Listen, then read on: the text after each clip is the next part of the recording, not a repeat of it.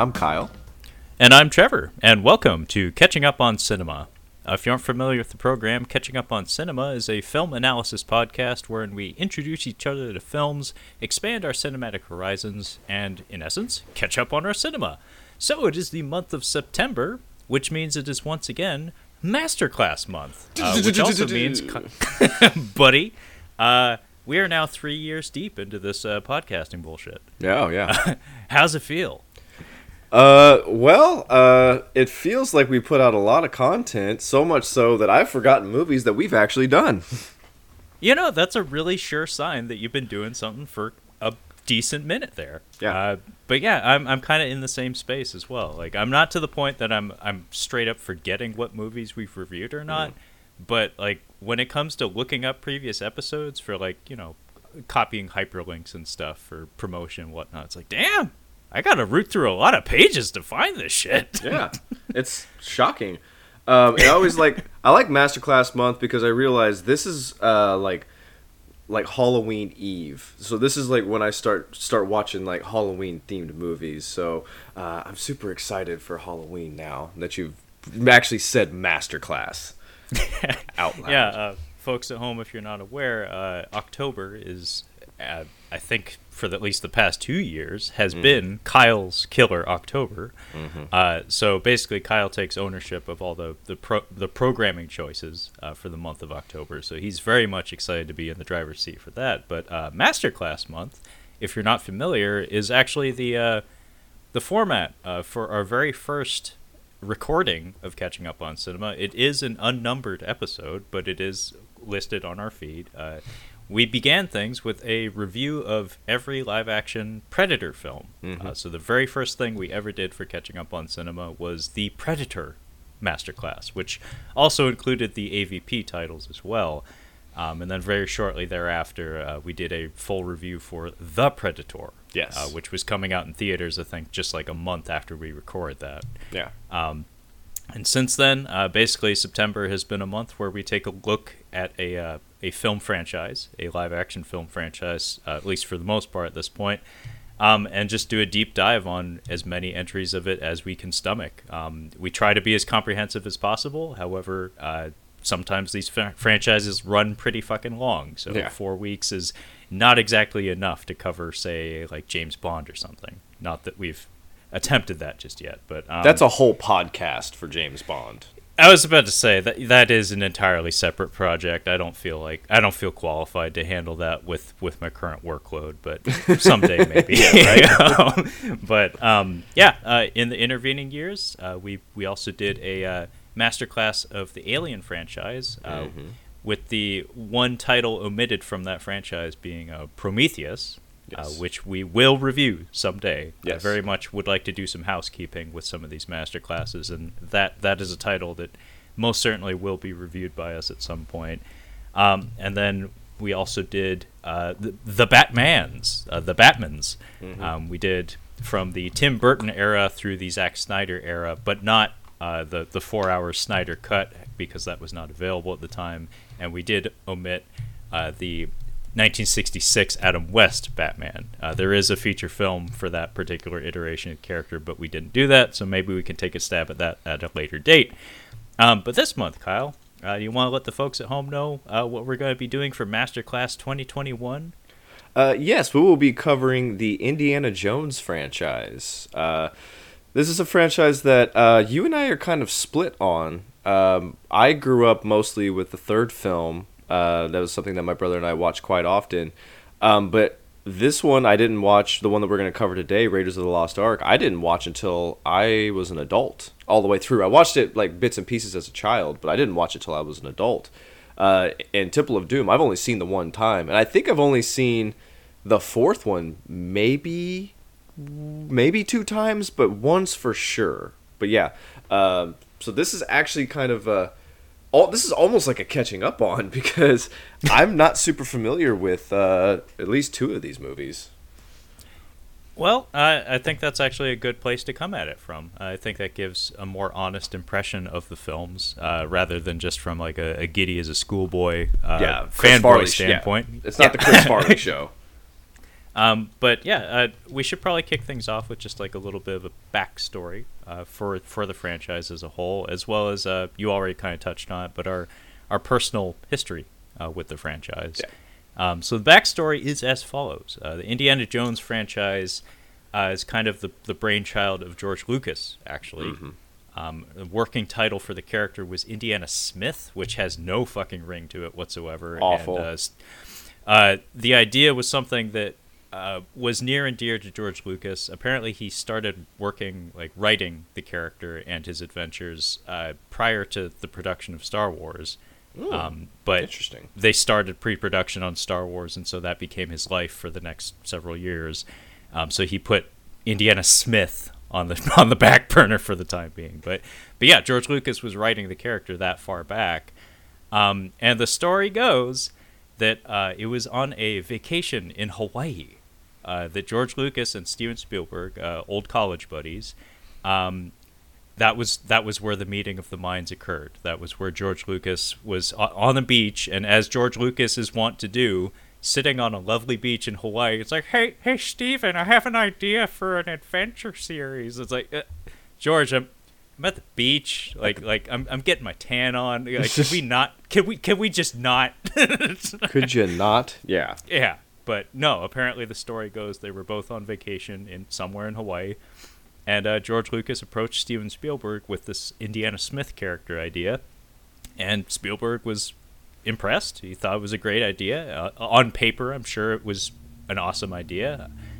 Basically, an adventure hero, a retro adventure hero inspired by the old theatrical serials, the adventure serials, like short films, episodic short films that used to play in the theaters, and sometimes prior to, kind of like where we place our previews or our trailers in current cinematic screenings. The character was heavily inspired by antiquated productions of that sort. But yeah, Spielberg was the one who changed the name for the character. He's like, can we ditch the Smith? And the Indiana part actually came from George Lucas's dog, an Alaskan Malamute, that was named Indiana. And they do have a reference to that. We do have a reference to that in Last Crusade, which is pretty awesome. I believe the character's actual name is Henry Jr., but he goes by Indiana because that's so much more badass. But yeah, this project was handed off to Spielberg at a very pivotal point in his career. I had told Kyle this just prior to recording that the prior film in Spielberg's filmography to the release of Raiders of the Lost Ark was 1941, which was like a star-studded big production of questionable concept. Like, I haven't seen it myself, however, much like something like Ishtar. It's one of those notorious failures that I really do want to see because it's made by good people, but apparently just went astray. Like something did not go right, and it was kind of his first legitimate, I guess, failure in his filmography. So he was looking for a leg up. I think that we could throw that. I think I actually have a theme for that month because I've been looking for a reason for us to discuss Cloud Atlas. Like, I think that's something that you and I just really need to get off our chest. It's just to talk about the silliness of that film. But that's also a big ensemble of actors. So I feel like that. I mean, right? I think that could be an interesting month. Just talking about big failures, not big failures, but didn't pan out how we intended it to. I mean, that's actually like that's almost another podcast because it's something that, like, if you look at my shelf of movies, you will spot some oddities here and there where it's like, why is that there? It's like, well, because I have a kind of a masochistic relationship with film to some degree where I subject myself to bad things every once in a while, mostly because I'm very intrigued by the process of filmmaking, and I like doing the detective work when I'm watching a bad film of trying to unravel what it is that makes it bad. So I think like a notorious flops month of some sort would be awesome for me. Like that's me in my wheelhouse. Like the other movie that came to mind, and I couldn't remember it until you mentioned that was Heaven's Gate, which was Michael Cimino, I think is how you pronounce his name, director of The Deer Hunter. Oh God! Massively critically acclaimed director. Yeah, Kyle's not a big fan of The Deer Hunter. It is so boring.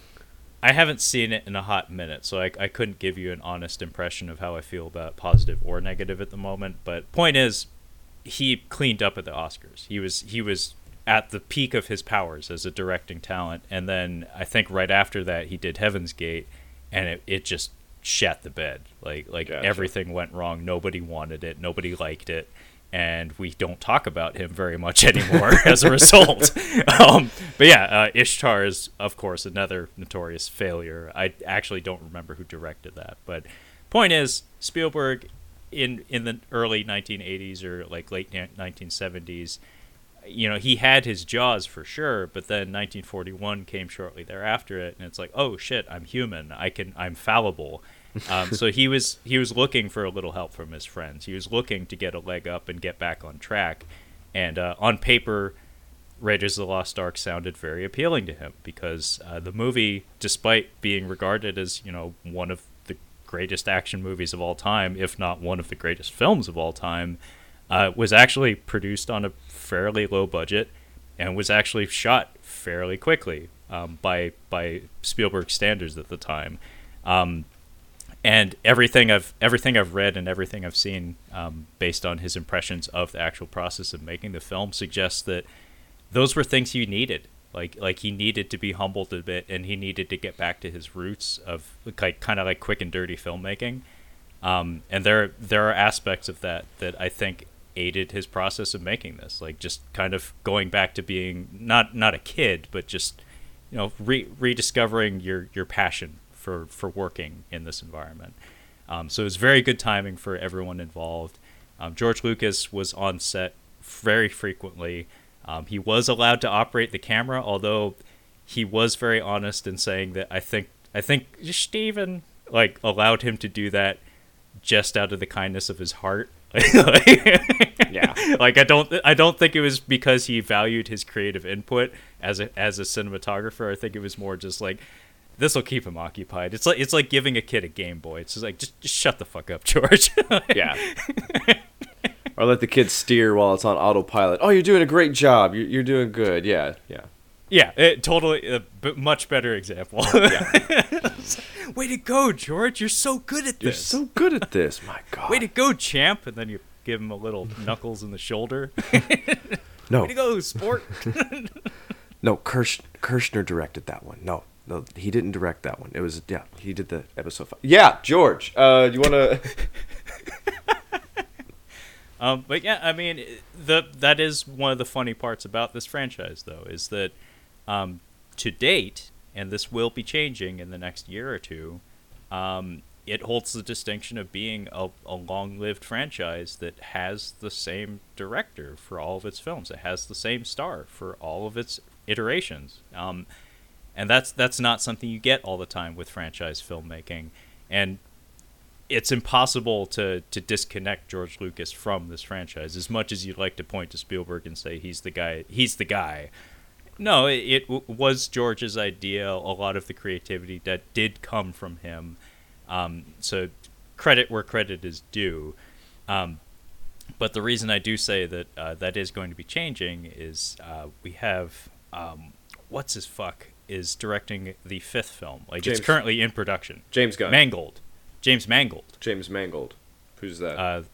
It's the fella that did Ford versus Ferrari, Logan, the Wolverine, and a movie I think you watched over someone's shoulder on that plane, Copland. Oh, I watched pieces of Copland. The guy sitting next to me on the plane was watching Copland. Yeah. Yeah. Okay. Apparently he was handpicked by Spielberg. Spielberg spoke very highly of him over the past decades or so, and he was given the reins. I, at this point, don't actually know what the concept for the film is. However, after what we got with Indy 4, regardless of who's directing it, I have my concerns. We have to be passing off the baton because Harrison Ford is old as fuck. Dude, he destroyed one of his legs making one of those Star Wars movies. All he did was walk down a ramp and he snapped in half. Him in episode 7, that was it, dude. He was just young enough to not be too old for that character. I'm like, it's over with, dude. He's so old. You can't see Han Solo is not a fast moving fella. Like he's more, laid back. I'll shoot the gun a little bit, but he's a pilot. He does sitting. Indiana Jones is fucking sprinting and jumping and swinging. Like this is not for him anymore. It's a very well, and also just the concept of the character. I think the character was pitched by George Lucas as a James Bond without the hardware. I think was the phrase used. Yeah. As in, like more of a tooth and nail hero, just like fists and guns kind of guy, as opposed to like a whole car full of gadgets. Like the point is, he's low tech, and that's part of the charm of the character. Is that he is very much a rough, blunt instrument. But yeah, it's funny actually. My brother pointed out the trailer for Clint Eastwood's latest film. He's directing another film. Jesus Christ! He's also starring in it, Kyle. He doesn't do that all the time, but yeah, he's also starring in this one. And my brother pointed out that it has one of the most embarrassing punches thrown in cinematic history, and I was like, yeah, that's pretty bad. Like, knock, knocking on heaven's door. God damn, he is old. And he's starring in movies. I haven't seen The Mule. I've heard okay things about it. Before I realized you were doing Axl Rose, I thought you were doing Skeletor for a second. Hi. I thought you were going, yeah. No, that was my Axl. I mean, he does have sunken cheeks, that's for sure. Like he does have a skeletal facial structure, but yeah, I don't need to see Harrison Ford throwing punches in 2022 or 23. But I'll fucking see it because I for one love this franchise, and that seems like a good enough point to transition into our personal connection to Indiana Jones. So Kyle, I've been rambling for God knows how long. You want to dive right in on you? Yeah, mine will be quick. Like I said, my brother and I grew up watching the third one. It's a lot of fun. I still really enjoy watching that movie. Temple of Doom, I think we watched one time when we were kids, and just it was back when we didn't know that we didn't like movies. It's just we didn't rewatch it. So it was one of those that we watched one time. We're like, yeah, we're fine. We don't need to see this again. Might be because of Steven Spielberg's wife. She brings an energy to that film, which is hard to revisit. But the first one, like I said, I didn't watch this until I was an adult. I remember seeing like pieces of it. I think maybe the end scene was the only thing I remember. Maybe the plane as a child. But yeah, I didn't revisit this till I was an adult. I've maybe seen this movie 2 times all the way through. And then the fourth one, of course, I've seen, I think one time, maybe twice, but I don't remember. I remember, what's his name? Even Stevens. Shia LaBeouf. Swinging. That was the only thing I remember from that movie is him swinging on ropes with monkeys. Yeah, I'm making a face right now, folks. You can't see it, but we're a few weeks out from that one. So yeah, I got to keep it under wraps until then. But. Just remember, you have to get through. You have to get through the fourth Indiana Jones, and then you get to the awesome month of October, which is going to be one banger after the other. Yeah, I do have that to look forward to. Actually, Kyle and I have been spitballing like for probably the whole year, honestly, and I think we know what we're doing, right? We've got it down. Yeah, I'm very excited. It's been brewing for quite a while. Mm-hmm. Yeah, but did you have any connection to the character though, divorced from the films? As in, like Harrison Ford? Did I like Indy, just Indiana Jones as a character? Nah, not really. Well, I think this is a good time to bring this up.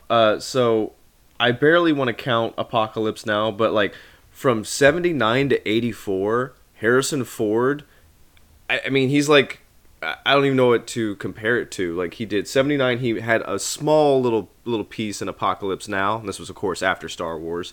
1980 did Episode 5. 1981 he did this movie. 82 Blade Runner. 83 Episode 6, and then 84 Indiana Jones 2. So just through that little period right there, we've got iconic Harrison Ford roles. I think I prefer the character of Han Solo more than Indy. I think because they're opposite characters, really. Because not Harrison Ford, fucking Han Solo. is a reluctant. He's very reluctant to join the rebel alliance, and he grows as that character. Here he's just like, I know what's best for everything, so I'm just gonna try to take care of everything. And I wish he was kind of a bit more of a playboy. He's not crushing as much ass as James Bond, but I mean, he gets it thrown at him here and there. He'll catch it when it's thrown at him. But apparently, I read in the IMDb trivia that they intended to have him be a little bit more of a Lothario, which I think would have made the character a little bit more fun, a little more James Bondish. I personally am just fine with that aspect of what we got. But remember, this is a character penned by George Lucas. Mm-hmm. He's not into affection. He likes words. Like, he likes when people stare longingly into each other's eyes and tell each other how much they feel things for each other. But God forbid they touch each other, though. Yeah. He's not into that.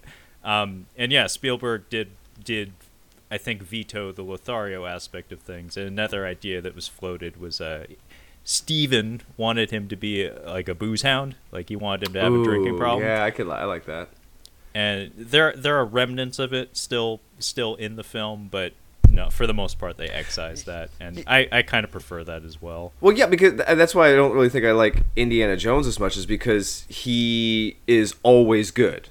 Temple of Doom, he has to have his mind taken over for him to be kind of bad, but he never really wrestles with anything. It's just always, I have to get this done, and hit whatever it costs, I'm going to get it done. However, he does kill a man in this movie, just straight up.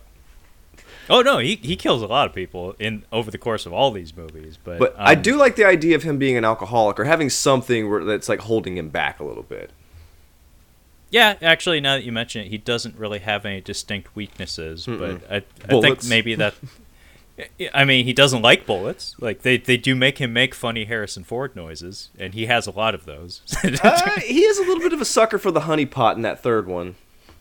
Oh, I mean, Allison Doody. Yeah, I know. Ms. Doody. I'm not blaming him.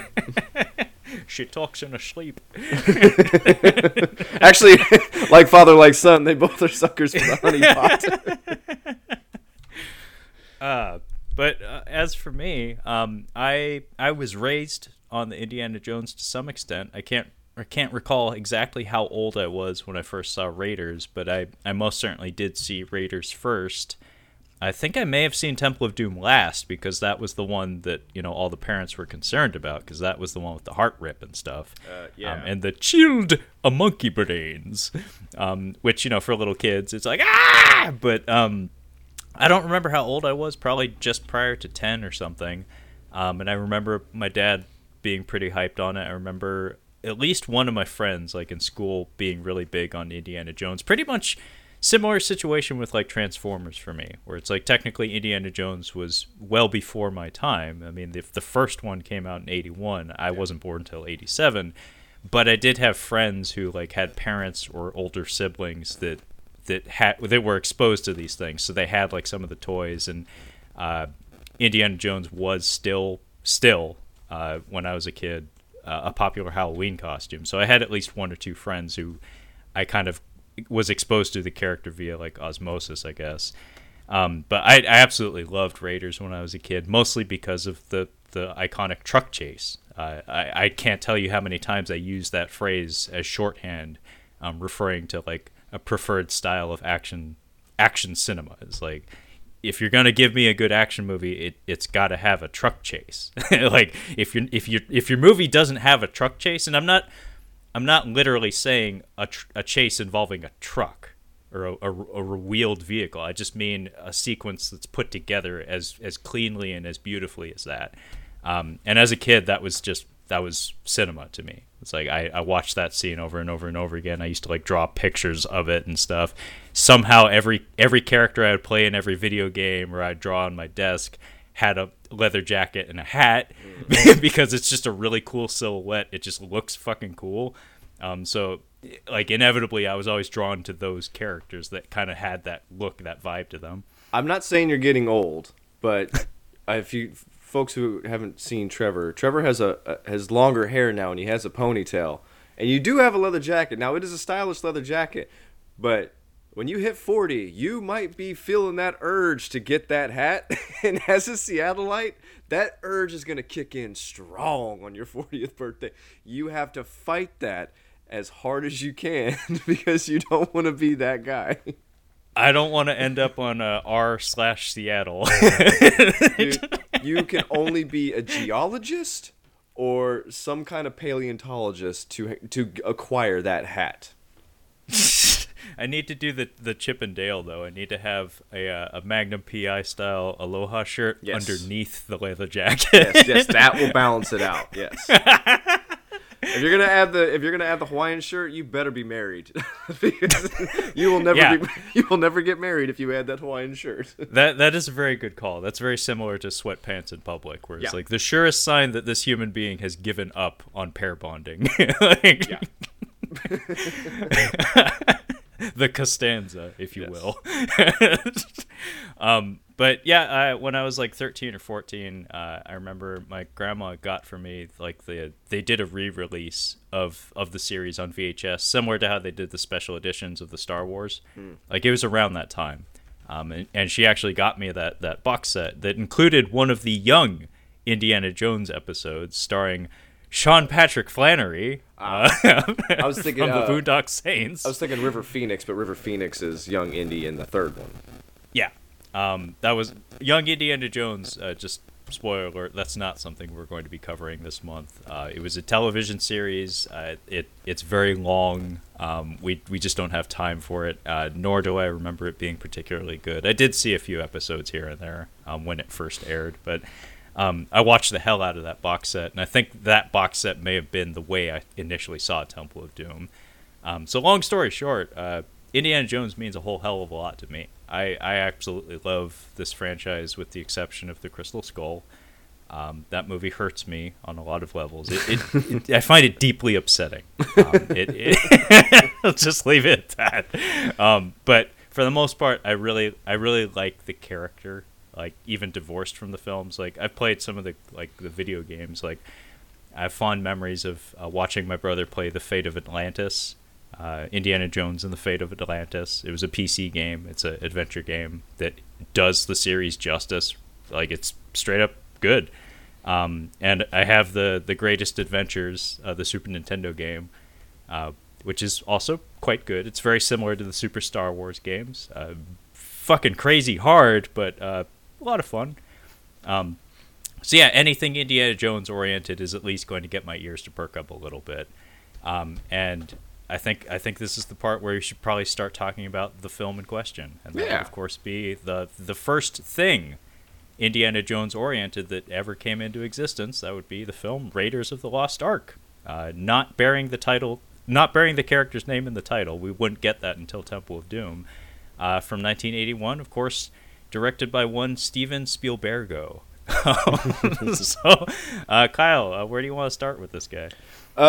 We run down the cast real quick. Sure. We get introduced. It takes a while for us to get introduced, but Harrison Ford, of course, playing Indiana Jones. Karen Allen playing Marion Ravenwood, who is in the first and fourth film. Paul Freeman, who plays Belloc. You may know him as playing Ivan Ooze in the live-action Power Rangers movie. John Rhys Davies, one of my a special character actor to me, playing Sala, and then Denholm Elliott, I think, is the other heavy hitter playing Brody. Yes, Marcus Brody. Yes. I had to fight the urge to cut you off and say, they call him Beloche. when you said Belloc. Belloc? Yeah. Belloc. Belloc. They call him Beloche. Yeah, I actually do like John Rhys Davies as a character actor as well. He has an enormous presence. He does, very much. And he has an enormous head as well. He does. He does have a huge. I was thinking the same thing when I was watching. Like, God, he's got a big head. He and Oliver Platt, Kyle. Yeah. Like in a like a sumo competition or like a mountain goat style like bashing of heads or a Pachycephalosaurus. clashing of heads. Who wins that? I would watch them. I think it would be John Rhys Davies. I think he's a little grittier. I think that Oliver Platt would just not take it as seriously. But I'd like a movie where they play opposite coaches, like they kind of like a Little Giants or like Kicking and Screaming, but it's John Rhys Davies and Oliver Platt playing coaches. I'm not sure what sport. I'm thinking something rough, like maybe football or maybe even not soccer. I think opposite football coaches would be interesting because Football or rugby or something. so it has to be something gruff where they can yell at the kids basically, and curse and get really. Now, see, if the two of them were to slam together in conflict, though, I feel like the only way to describe it would be like an old Hindu legend or something, where it's like they fought for 10 years. Oh no! It'd be like anime. It'd be like they. Yeah, the oceans rended, and the skies split as the two giant heads slammed together. But yeah, Marcus Brody, Denholm Elliott. He's one of those actors that I haven't seen him in very much, but my God, he was perfectly cast because he exudes warmth. Like he's kind of playing the absentee, well, not absentee, but he's standing in for the father figure for Indy in this film. Mm-hmm. And he has very little screen time, but you just get the sense that it's like this is the guy who looks out for Indy. It's like Indy doesn't strike me as the kind of person who asks for that from anyone really. But this is the guy who recognizes that there's a need for it, and he's just kind of there for him. He's his good buddy Marcus. I like how they flush him out a little bit more in the third one and his relationship Yes. with his dad in that movie. Yeah. I think it's a lot more fun. Oh no, he gets so much more to do in The Last Crusade. The two of them have wonderful interplay in the tank when they're reverting their The pen is schoolboy mightier days. than the sword. Fucking nerd. If Indy just like popped his head in through the Nerds. hatch or something. Nerds. That'd be beautiful. But yeah, very well-rounded cast. Everyone is beautifully assigned to their roles. Harrison Ford, it does need to be said. I did make a Magnum PI reference just a little while ago. Tom Selleck, of course, was the leading candidate for the role of Indiana Jones for quite some time. He's too stiff. I don't know, man. If you see his screen test, it's like I don't think it would have been bad. Like it wouldn't be the same. Like I think we won out in the end. Like the right guy got it, but I don't think it would have been bad.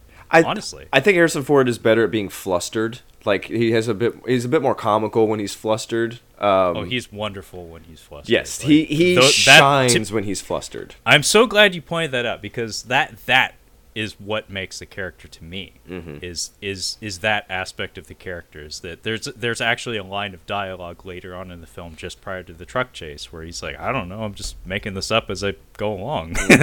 and that is Indiana Jones to a T. Very similar to Han Solo. Like the two of them fit very nicely in like a Venn diagram. There is quite a bit of overlap between the two characters, but there are very subtle differences. And the one thing that they do share though is that they're like a cat, man. Like you throw them off something, they just like they do a tactical roll and they end up on their feet. It's like, what the fuck did I just witness? It was a miracle. And yeah, Indy always does that. He always finds a way to get it done. It's not pretty, Mm-hmm. he gets it done. And it's those opportunities that he's thrown into, those sticky situations where you get to see Harrison Ford do his goofy faces and stuff, where it's just like you see how human he is despite how superhuman he's often displayed to be, where it's like, wow, he really didn't expect that to work out as well as it did. And you believe it. But yeah, I guess you're right. I can't picture Tom Selleck flustered. Mm-hmm. Like now that you mention it, I don't think I've ever seen him flustered. I've seen him do a variety of roles. Like In and Out was kind of a surprise from him. I think he plays a gay news reporter in that one. And it's not something I'd ever seen Tom Selleck do up to that point. I'm picturing two other front runners that I think would have made it interesting, but definitely should not be cast for it. One, Michael Douglas. I think Romancing the Stone is like a lighter version of Indiana Jones. I think it would have been a little bit too much fun. I don't think there would have been as much. It would have been too much fun, or he would have been fucking way more. Like, way more. Oh yeah, no. Like some of the scenes with Marion would have gone very differently. And I think if you were to cast Tom Hanks, it would be too comical. But I'm picturing like Tom Hanks yelling in certain scenes. It would be so much fun. It'd be so funny. Marion! I'm just picturing him running to the plane in the opening. Yeah. Hey! Yeah. Get it going! Yeah. Chuck, get the plane started! Yeah. I think No, those... it would be too funny. Yeah. It would be too funny. But one of the other candidates was, I can't remember his name. I think it's Tim Matheson. I'm probably wrong on that. But it's the main guy from Animal House. And I don't... He doesn't do it for me. I've seen several movies with him in it.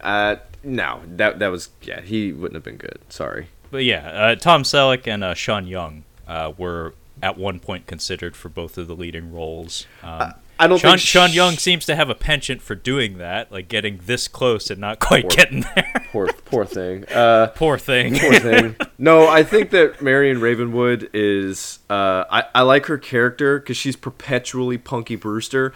Like, she's, like, tough as nails, but she's like I said, like, Punky Brewster tough as nails. Like, she's, like, acting gruff and tough against Nazis. Like, it just doesn't quite add up. She's like, hey, bozo, what are you doing? It's like, we shoot people for less, honestly. So shut up. No, she's spunky. And, yes, my girlfriend quite liked her. By the way, my most recent screening of this film was an introduction, very similar to that clip you sent me from The Big Bang Theory, which I had not seen prior to recording. Like, I think I watched it like 2 seconds before you hopped on the webcam, but I did watch this movie with my girlfriend most recently, and aside from a few leaps in logic in the film, which didn't sit well with her, she liked it quite a bit, and she liked both of our leads quite a bit. Like, Marion worked for her quite a bit. You should be leery of anybody who doesn't, like, can at least admit that they enjoyed watching it. Like, if they're like, that movie was stupid, like, I don't know if there's a problem here. I don't know if I need you in my life. Yeah, I don't need this. Nah. You gonna tell me how much peanut butter to put on my PB&J? Get the fuck out of here. Jeez. Yeah. So you want to start with the temple then? Because actually, this movie does have the convenience of having several big scenes. Yes. Like that kind of comprise it. Like we do jump around geographically quite a bit, and there are several scenes, but there's a lot of big scenes that make up the bulk of the runtime. So our first big scene is, of course, in South America, and I believe this is supposed to take place in 1936, if memory serves. Yeah. South America, 1936. Yeah, and this is where we're introduced to Doc Ock, Alfred Molina, I believe in his first screen role. Yeah. No, I call him Jesse's girl. For obvious reasons. Yeah, Boogie Nights, folks at home. If you have not seen that, watch it. Maybe commit the 2.5 hours of your day to that. I mean, this is probably going to be a 3-hour episode, and I'm fine with that because it's a masterclass. But do you ever do the thing where you start singing a song, but you don't finish the song? You just kind of get it going and kind of have it in your head. I find myself every once in a while just going, "You got the touch." You got the power. Doing the Dirk Diggler song from Boogie Nights. See, what's really funny about that, Kyle, and you're absolutely right, this probably is going to be 3 hours long. It's going to be 3 hours long. Is that song, to me, is connected to Transformers, the movie. Really? Yes, absolutely. Jesse's Girl. No, You've Got the Touch. Oh, that's an actual song? Yes, The Touch by Stan Bush. Oh, I did not know that. I thought that was just for the movie. I didn't realize. It's like the theme song of Transformers the movie. Oh, that's even better. Yeah, it plays when Optimus Prime makes his big entrance, and it plays at the end of the movie. See, that's what's so funny to me is that you have that song, and you have a wonderful touchstone in the form of Boogie Nights, which is an awesome movie. Oh, yeah. But it's like, that's not the one that I know it for. Wow. I did not know that. But yeah, Alfred Molina is he's basically like, he's not a guide. He's just kind of like he's like a mule. Yeah. For Indy. Yeah. I think one thing that the resources. That's one thing that it's movie kind of just don't explain it. It's just like he has resources. That's what Sallah is. The resources. Just assume that Sallah is the one that is the connector in this movie. But yeah, it's unclear as to who these two dudes are, because it's these two fellas, and then there's also a tribe that they're trying to evade, and then Belloq actually gets control of the tribe in this scene as well. So yeah, it's kind of unclear as to who Alfred Molina is supposed to be. So the Jovitos Yes. is the tribe, and we do have a scene in the opening of the movie. By the way, I love that we give our Indiana Jones a proper reveal. Yes. Like, fun fact, I did not see the opening few minutes of this movie until last night, because I had only watched the movie on bootleg VHS, recorded by my parents probably on an HBO free weekend, and it was missing the first few minutes of the movie. So the reveal of the character was something that I was like, how did that happen? And it's like I saw it and it's like, oh, okay. But Predator is one for me that I didn't see Okay. the beginning of that for the longest time. Could you imagine, just real quick, could you imagine having that same experience with Terminator 2 and just starting off like after the credits? Like, that would be really tragic, because that opening is one of the greatest moments in cinema history. it's fantastic, but part of I mean, I'm sure we said this on our episode of Terminator 2. Folks at home, you should check that out. I think that was our 100th episode. Yeah, I think so. That sounds right. Sure. Is the fact that you can jump into that movie without any prior knowledge of the franchise, and it works just fine. Because that's how I watched it. Yeah. I would guess that's how you watched it. Exactly how I watched it. Same with your brother, probably same with my brother. All of us were introduced to it that way, and it still worked just as well, which is the sign of very skillful filmmaking.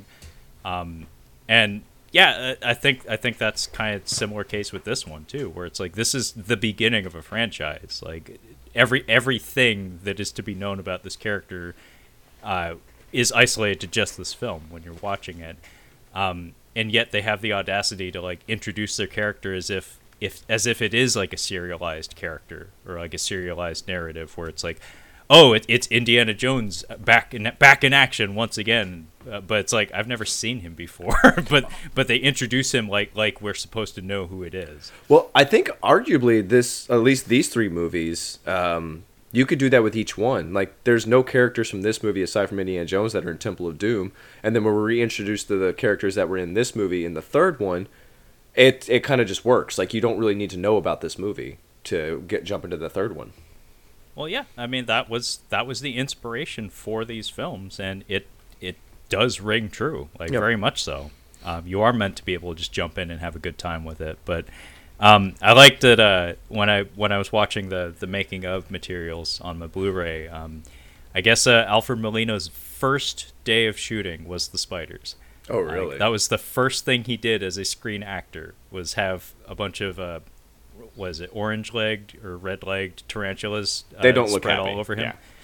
Yeah. Yeah, they apparently they were too still, so they had to put a female in with the cluster of them to get them wriggling. And yeah, he said that was my first thing I ever did on film. Jeez. I mean, Steven Spielberg has covered sharks, and then this movie is, if you're afraid of snakes, stay away from this movie, because it is Snake City.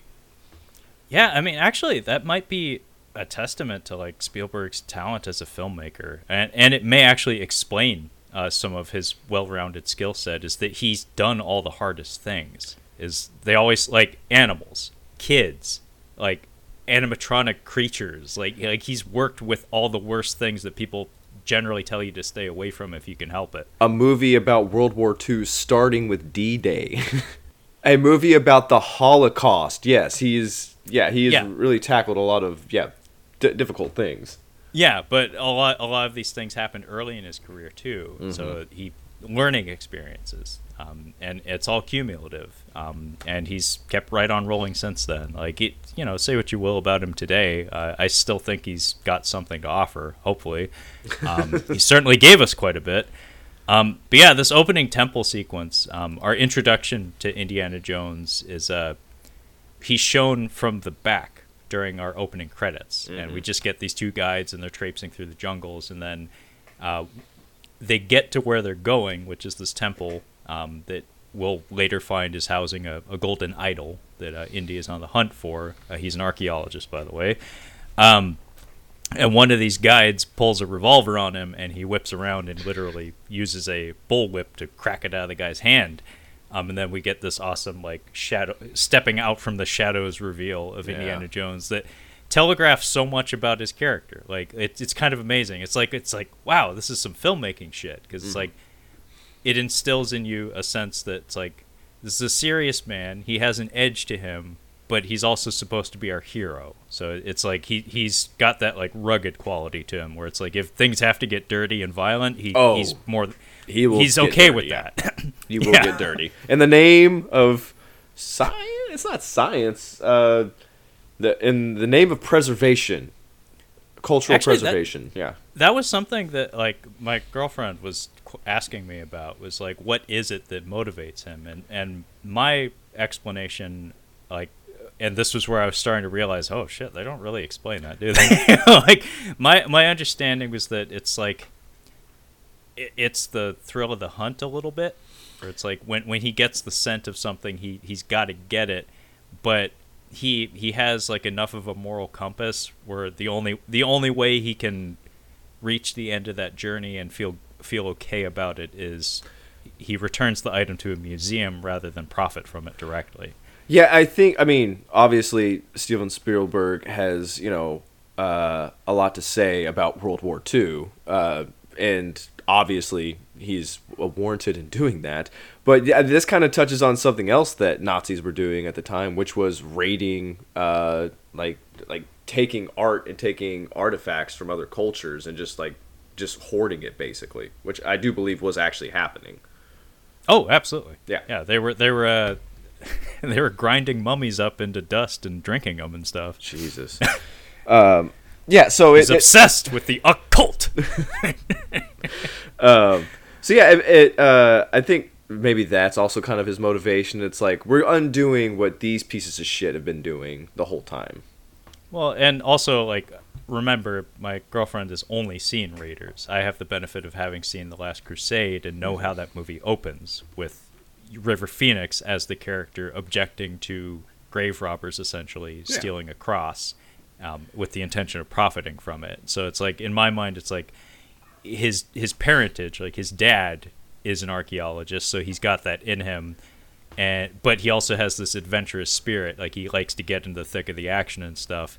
But at the end of the day, it's like, I don't want to be that guy that, like, makes millions of dollars off of stealing antiquities from fallen civilizations and stuff. It's like, I want to feel good about myself at the end of the day, so I'm gonna take it to Marcus's museum instead. So it's never explicitly explained, but that was my understanding, is that it has to do with, I don't know, maybe it's like a save the cat kind of thing, like a screenwriting trick where it's like, we can have him do bad things, but it's like, at the end of the day, we need to remind the viewer that he's a good guy. Like, he has good intentions, unlike those Nazis. Yes. You don't really have to try very hard to explain, like, what they're about. It's like a couple sentences, really. Not even. Just look at their uniforms in the desert. It's like, oh, I know he's an asshole. Thank you for pointing that out. Cause I was like, because military uniforms, like, you always associate the SS with having those black uniforms. I'm like, oh, they've got desert uniforms in here. Like, they're not just wearing black. They're wearing specifically desert designed uniforms in this. Yeah, they brought Uncle Knick Knack's winter wardrobe to the desert. And they left the summer wardrobe back in Berlin. But yes, booby traps are such an important part of the Indiana Jones franchise that we do booby traps heavy up top, but we don't really get booby traps the rest of the movie. Booby traps do come into play later, and later in the franchise. Yeah, I'm not sure. Maybe that had something to do with the production schedule and the budget, because as I did mention, this movie is not as expensive as you would expect, nor was it an incredibly long shoot. So logistically speaking, maybe that was asking too much. So instead of booby traps, let's just have snakes. Yes. Whereas the trap mechanism stuff becomes much more prominent in, say, like Temple of Doom and Last Crusade, and I guess to a lesser extent the Crystal Skull. But yeah, in this one it's very front heavy with the booby traps, and then it kind of peters out a little bit and turns into more of a straightforward action film for the bulk of the runtime. But yeah, the traps we do get in this opening are a doozy, though. Like, classic shit. There's a reason this sequence has been parodied endlessly. Yeah. I mean, UHF, Muppet Baby, all the classics. I love the when he gets the piece and he uses sand and he kind of just like eyeballs it. It's like, it weighs this much, and he takes sand and he replaces it with the item to keep the trap, basically the traps from activating, and of course it activates anyway. So the place is about to fall down, and he has to throw Alfred Molina the piece in exchange for the whip. And obviously, Alfred Molina's like, "Peace, dude, I'm out of here." And after a struggle, Indiana Jones makes his way out. But we just saw Alfred Molina leave, and then we get to Alfred Molina again. It's pretty gruesome, but still, it's kind of silly. It's because I'm like, who is that? Because it doesn't really look like the face him. casting. Yeah, the face casting doesn't quite look right. Yeah.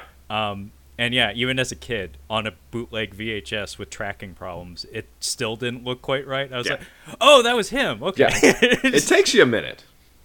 That's a really cool idea for a trap, though. Like, it doesn't make any sort of sense, but just it sounds like playground logic, like something like a kid playing Hot Lava would come up with. Basically, we have a hallway where there's beams of light coming down from the ceiling, and if you step into the beam of light, a spear trap shoots out like a spring-loaded spear trap shoots out of the wall, and we do discover a corpse here, like a still slightly gooey corpse, so it hasn't been that long. Still juicy, yeah. And Indy actually knows this guy. He's mentioned just prior to them heading into the temple. I think the name is Forrestal, and basically Alfred Molina was asking Indy, like, he's like, nobody's ever come out of there, buddy. Like, can we not go in there? And Indy's like, yeah, my buddy, this is where his trail ended. And it's like, oh, that's encouraging. And then when the body comes out of the wall, Indy's like, yep, that's my buddy. That's him. So, but yeah, Alfred Molina, I guess, was in such a hurry that he forgot about the trap, and he ran right into it. But funny bit, I noticed in the behind-the-scenes materials, the Golden Idol, like, it was open, and there was machinery in there.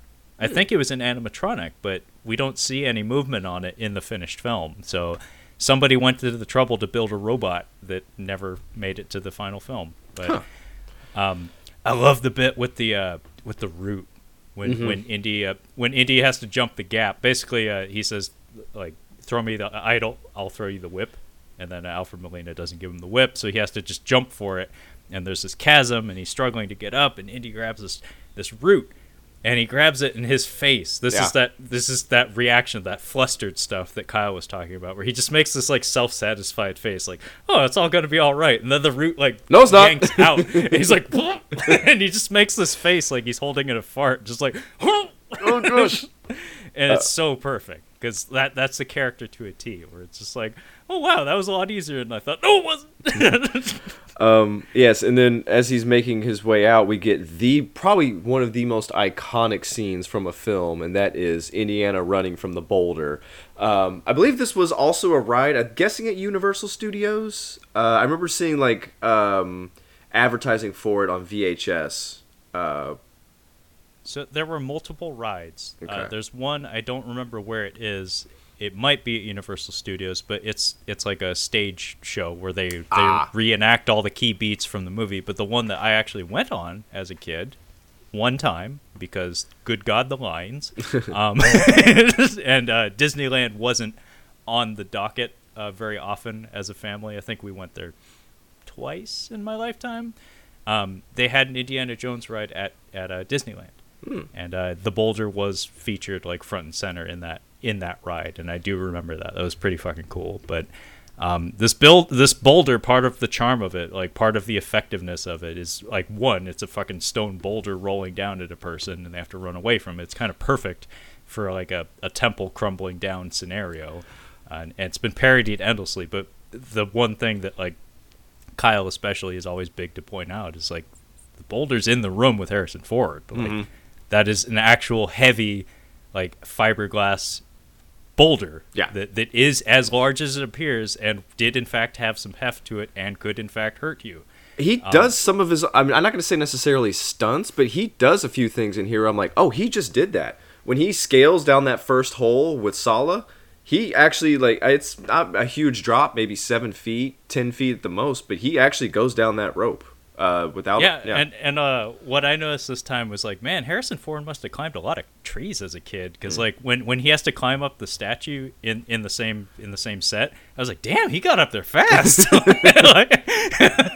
And yeah, like jumping out of this temple here, like yeah, he takes some spills, man. Like he took some bumps for this production. One of which I'll point out in a bit, but like when we get to it. But yeah, him running away from this boulder it's thrilling. You've seen it, yeah. Even if you've never seen the movie, you know this scene. And the way they choreographed it too, like I don't know if it was an outtake or something, but they included one bit where he like trips over his own feet, and it gets real fucking close. like he goes down on one knee for a second, and it looks hairy. Yeah, I guess everyone on set kind of fell in love with this gag such that they found ways to make it longer. like they were just like, man, we need more of that boulder. And I'm sure Harrison Ford was like, ah, shit. Like, gotta ice up my knees. But yes, he gets out, and of course the natives are there, basically surrounding him. With I think the other guy. Did the other guy die? That was with Molina. No, he got disarmed. Okay. And then he ran away. But then he reappears here. Yes. And this is for a second. This is where we're introduced to Belloc, Paul Freeman, and he is the competing. I guess he's an archaeologist as well, but he's the Carrie Elway's storm chaser. Like he's the one with corporate funding, or he has a backing of some kind. I could not have put it better myself. Pitch perfect example. Yes, he is the Carrie Elwes of Jonas of archaeologists. Yeah, he is the Jonas. He is the Jonas of archaeologists. I meant he's in it for the money, not the science. But there's a little Spielbergism here that I don't know if you've ever noticed in any other film. I've noticed it in the movie Hook, where we have Indy goes for his gun. Belloc's like, he drops the gun. He gives him the thing.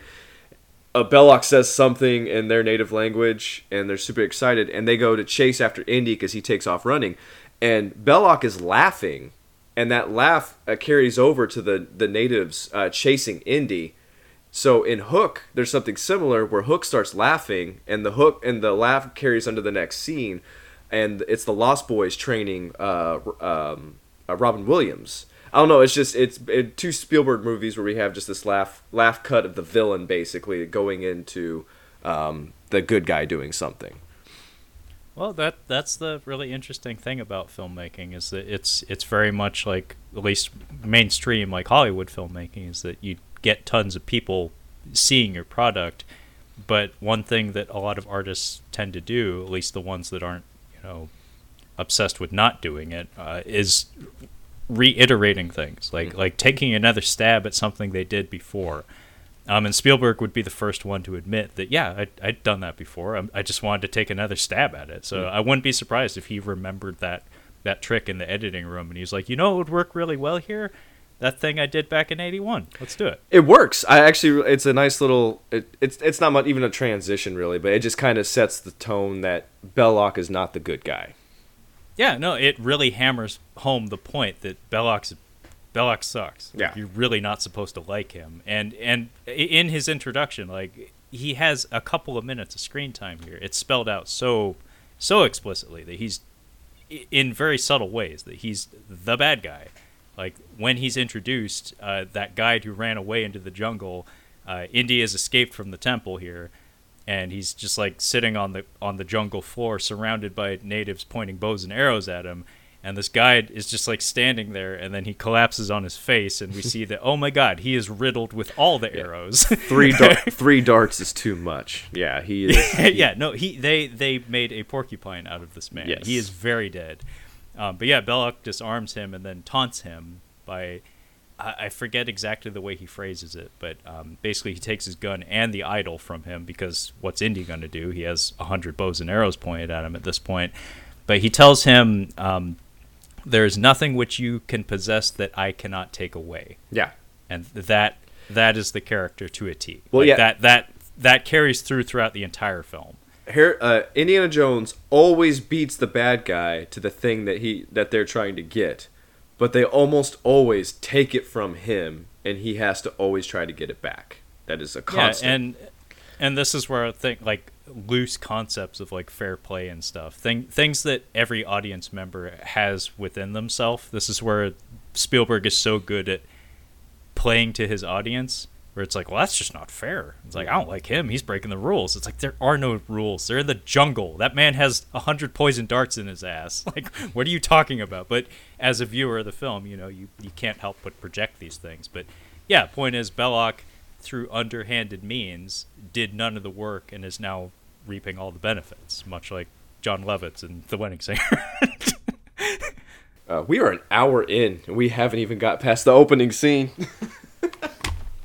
But yeah, Belloq obviously has the Jovitos in tow, and he, again, taunts Indiana Jones by pointing out, like, you know, you could have had this advantage if only you spoke the language, and he demonstrates his mastery of the local dialect by holding the idol up and having all the natives go prostrate and stuff. I love the signal to go kill Indy, by the way. I do this with my friend every time I see him. Oh, yeah. Like, we'll see some asshole that we know in town or something, and just at a distance, we'll just look at each other and go, and then, yeah, he has his maniacal laugh. And then we get our first instance of Harrison Ford and his lovely singing voice. And what I mean by that is Harrison Ford has the best angry yells.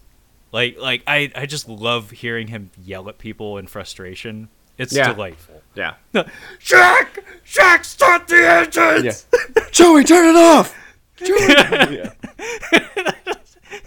No, it's so awesome to hear him yell at people. And yeah, he comes over the crest of this hill, and he's running for the plane. Meanwhile, his pilot is fishing, trying to decide whether or not to keep fishing or start the engines. Yeah. It's a lovely little detail. But yeah, he's running down this hill, and you just hear Harrison Ford go, Jack, start the engines!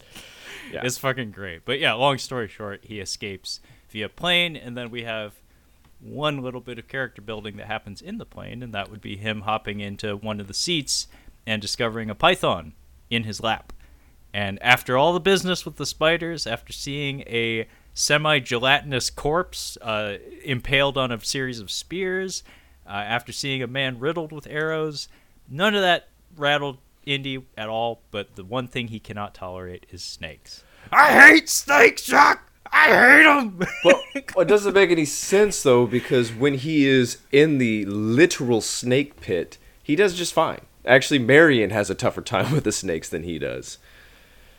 He handles it in a very manly way, and like I'll explain that when we get to it. But my girlfriend had a good laugh at that, where it's like, oh, that's kind of that's one way of handling that.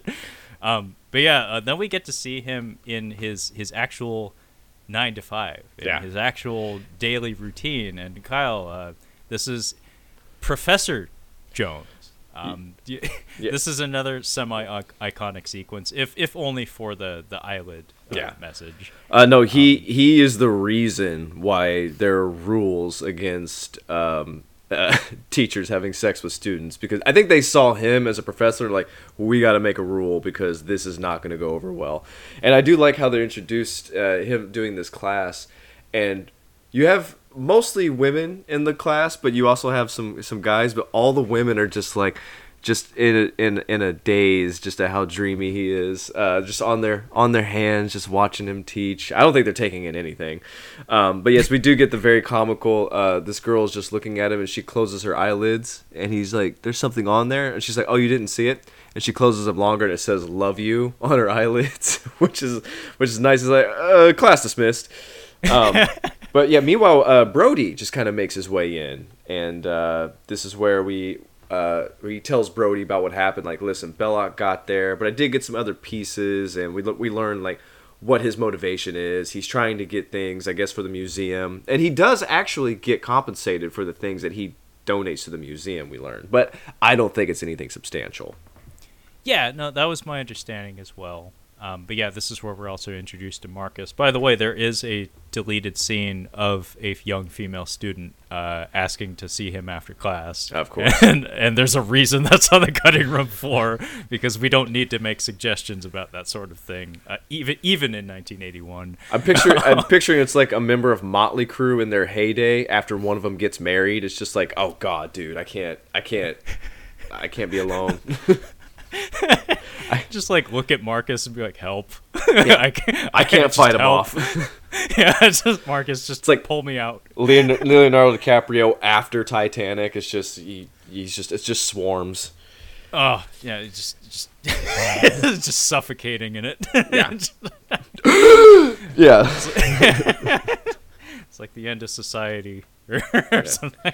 I don't think anything really, like anything super substantial happens here with this Brody exchange, but next we meet a group of fellas that are propositioning him for a job, one of which I had to look up because I'm like, I think I recognize this person. Yes, you do, Kyle. He's been on the show. Hootkins. William Hootkins. William Hootkins, who of course played Jack Porkins in Star Wars: A New Hope, a.k.a. I got a problem here. And is it Eckhart in Batman and 89? Eckhart from Batman 89, and the one episode of Catching Up on Cinema in which William Hootkins was featured was Death Machine. Yes, which is not. Oh, I forgot about that. No, it's not. But he does have some fun in there. But yeah, William Hootkins who is always welcome. This is where we learned that I guess it was Indy's mentor or his professor was Professor Ravenwood, who is since missing, who's missing right now, and also the Nazis have found Tanis. Yeah, this is where the James Bond comparisons come full circle, kind of. Like, this is where it's like explicitly laid out to us that it's like, this was thought of as a potential like Bond parallel to some extent, like an American Bond, if you will. In fact, around this time, Spielberg was considering like throwing his hat in like the arena for being a potential Bond director. But I'd watch that 100%. No, everybody would watch that. I would fucking watch that. But I do it now even. At the time, the Bond franchise was, I wouldn't say floundering, but as far as I understand, like that franchise has always been like very closely knit. The Broccoli family and Eon Productions have always been very protective of it. And as far as I understand, the directing gigs were very exclusive. It's like you had to be part of the club to get the reins of a Bond film at the time. And him also being an American on top of that probably didn't do him any favors. Was we in the Michael, Roger Moore, or was this? We were still in the Roger Moore era. Timothy Dalton was later 80s, wasn't he? Yeah, Moore, I think, was until 85. Okay. Dalton was the late 80s, which I should write an essay on this shit. Dalton was the right guy at the wrong time. Because the late 80s were the Schwarzenegger and the Stallone and the Willis era of action cinema, and the international audiences weren't exactly interested in seeing Timothy Dalton with his prim and proper British accent running around a tuxedo. Like, there's a reason why License to Kill is essentially a leftover Lethal Weapon script, complete with no less than 2 actors from Lethal Weapon in it, as well as the composer of Die Hard. It's like very clearly Bond is like gotten to the point where it's imitating other action films as opposed to setting the standards. So that was like a really dark time for that franchise. But what I mean by the Bond connection here is this is the meeting with M. This is where James Bond meets with M and gets his mission briefing. Yeah. That's exactly what the scene is 2 government men, 2 G-men, come to visit Dr. Henry Jones, archaeologist, was it acquirer of rare antiquities? Yes. As Hootkins puts it. And yeah, they spell it out to him that a former associate of his, a mentor figure, Professor Ravenwood, has been mentioned in some German communiques. So the American spy network has apparently been keeping tabs on the Nazis in 1936, which seems a little early. But point is, they're mentioning this Professor Ravenwood. And also they mentioned Tanis, which, as Kyle had alluded, is supposed to be a ancient city where the Ark of the Covenant was housed at one point. And my girlfriend actually perked up quite a bit during the scene because she noticed, and I was really happy to see her like pay attention to the character work, that like when Indiana Jones is in his element, like be it punching Nazis or talking about this kind of stuff, oh, he lights the fuck up. Like he turns into like he giddy as a schoolboy, as Alison Doody would say in Last Crusade. When he's explaining to them the history of the Ark of the Covenant and the city of Tanis and all this minutia that nobody else in the room can give two shits about. Like he's so animated, and like it's that, and the very first thing we see of him in the classroom spelling on the chalkboard, he has to take a minute to spell Neolithic. It's stuff like that like makes you want to believe that he's a good teacher on top of being a good Nazi puncher.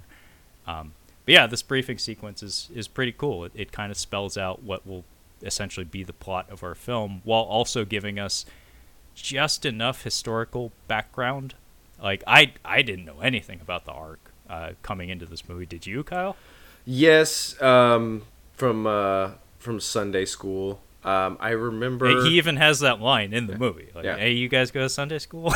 It's been a long time. I believe what it was. I don't remember why, why it was built, but I remember. I think the key thing was if you looked at it or touched it. I think if you touched it, you would die. That was the thing. It's like if you touched the Ark of the Covenant, you would drop dead. It was if it was you weren't supposed to look at Sodom and Gomorrah burning because Lot's wife turned around and looked at the burning city and she turned to a pillar of salt. But yeah, I think the Ark was you're not supposed to touch it. But at the end, when the Ark is destroying Nazis, he says, "Don't look at it, Marion." So I think it might be "Don't look at it" also, but I'm not positive. I did a couple of seconds of research again because my girlfriend with her logic brain, that was one objection she had, was like, why does he know not to look at it? And because she's absolutely right. It's never explicitly stated in the movie why he would suggest that, why he would know that. It's not terribly important to the narrative, but it is something that is omitted. There is a deleted scene wherein the fella that handles the medallion, that translates that medallion for them, does explicitly state you cannot touch it, you cannot look at it. But that was cut from the film, so that's deleted content. But then there are Bible passages which do make allusions to both of those being no-nos, neither touch nor look. So I guess you could assume that being as he's a good professor, he would know those things, but that doesn't explain why Belloc wouldn't know those things or would disregard them. And the story might change from the Bible to like Islam teachings. I'm not entirely sure. I think it is in both, but I'm not positive on that. Yeah. Point is, it's not explicitly stated in the film, but it's immaterial. It doesn't really matter, man. It's like it's still an awesome fucking movie. But point is, Indy is very enthusiastic about this because all signs point to this conversation leading to these G-men basically financing an expedition on his part to recover the Ark of the Covenant. Like first leg of the journey is locate Ravenwood. Yeah. Because for some reason the Nazis want him, and we as Americans can't have that, regardless of for what purpose it might be. We just can't have them getting things that we have. Exactly. So we're not quite on the track to getting the Ark, but the first leg of the journey is to track down Marcus. But before we do that, I really like the scene right before we get on the plane. It's just between him and Marcus at Indy's house. They have some liquor. My girlfriend pointed out that Indy's smoking jacket is pimpalicious. Like he is decked out in a bitchin' smoking jacket. I didn't notice very that. Casual Indiana Jones, but it's just it's a very brief scene, but it's very neat just seeing Marcus kind of hint that like the Ark's a little different from golden statues in the jungle. Like I think this is a escalation. Like you might want to be careful. And Indy tries to like play it off like, it's same as always. And I did like that he he has a line like, what a cautious fella I am, and he's like unraveling a revolver and throwing it into his luggage as he's telling him that. It's like, yeah, I fully expect to have to kill a man. Oh, I mean, we do establish in this film that, I mean, it doesn't really come up in the second one, but in the third one, like, Christianity's real. Like, this is a real thing, especially at the end of this film, or at least some kind of Bible thing is real. Yeah, no, absolutely. At this point in the chronology, it's not quite there yet. But point is, Marcus is trying to instill in him that it's like, you might want to be doubly careful this time out. Yeah, like you barely got away alive last time, and that was kind of a shit show. Like Alfred Molina and a backpack. Like what kind of clown shoes operation is this you're running, Indy? But yeah, he hops on the plane, and we get the first of our very, very traditional now Indiana Jones traveling sequences. Oh, yeah. So Peter Jackson has his helicopter shots of New Zealand, of people running, traipsing around, running, usually running, very seldom horses, but usually, yes. I just marathoned that series like a couple of months ago, and I already want to watch it again just because you said that. God damn it. Jesus. You got a problem, Kyle. Yep. But yeah, Peter Jackson has his running montages of helicopter shots of the New Zealand beautiful landscapes and whatnot, and Indiana Jones has his map sequences where the red line goes across the map, and the Indiana Jones the Raiders March plays over this. It's one of the single most iconic pieces of music in American film history. It's wonderful. This is one that my girlfriend and I will just be walking into the grocery store, and I'll start, and we'll both just play it through. Yeah, well, if I was to associate a piece of like a word with a piece of music, adventure. Yeah, like it is adventure defined like through auditory senses. Haven't looked at the IMDb. Is this John Williams or who did? Yes. Yeah. Okay. Thought so. Absolutely. No, absolutely John Williams. Spielberg, George Lucas. I'm going to say it's John Williams that did this. No, it's Trent Reznor, Kyle. Definitely. It was Hans Zimmer. Yeah. Oh, yeah. I mean, we'll see. Indy 5, I don't know. I hope it's John Williams, although, I don't know, man. He recycled a little more content for the Rise of Skywalker than I was comfortable with. That was actually kind of upsetting to me, how many iconic tracks were recycled for that film, because that's expected. It's Star Wars. There's certain melodies that you're not going to get away from. Like anything even hinting at a Luke Skywalker is going to have, the two sons music. You're going to have that melody for sure. And same with the opening crawl and stuff, but it got a little excessive in that one. It's like, I don't know, man. Like, I don't know if you still got the juice.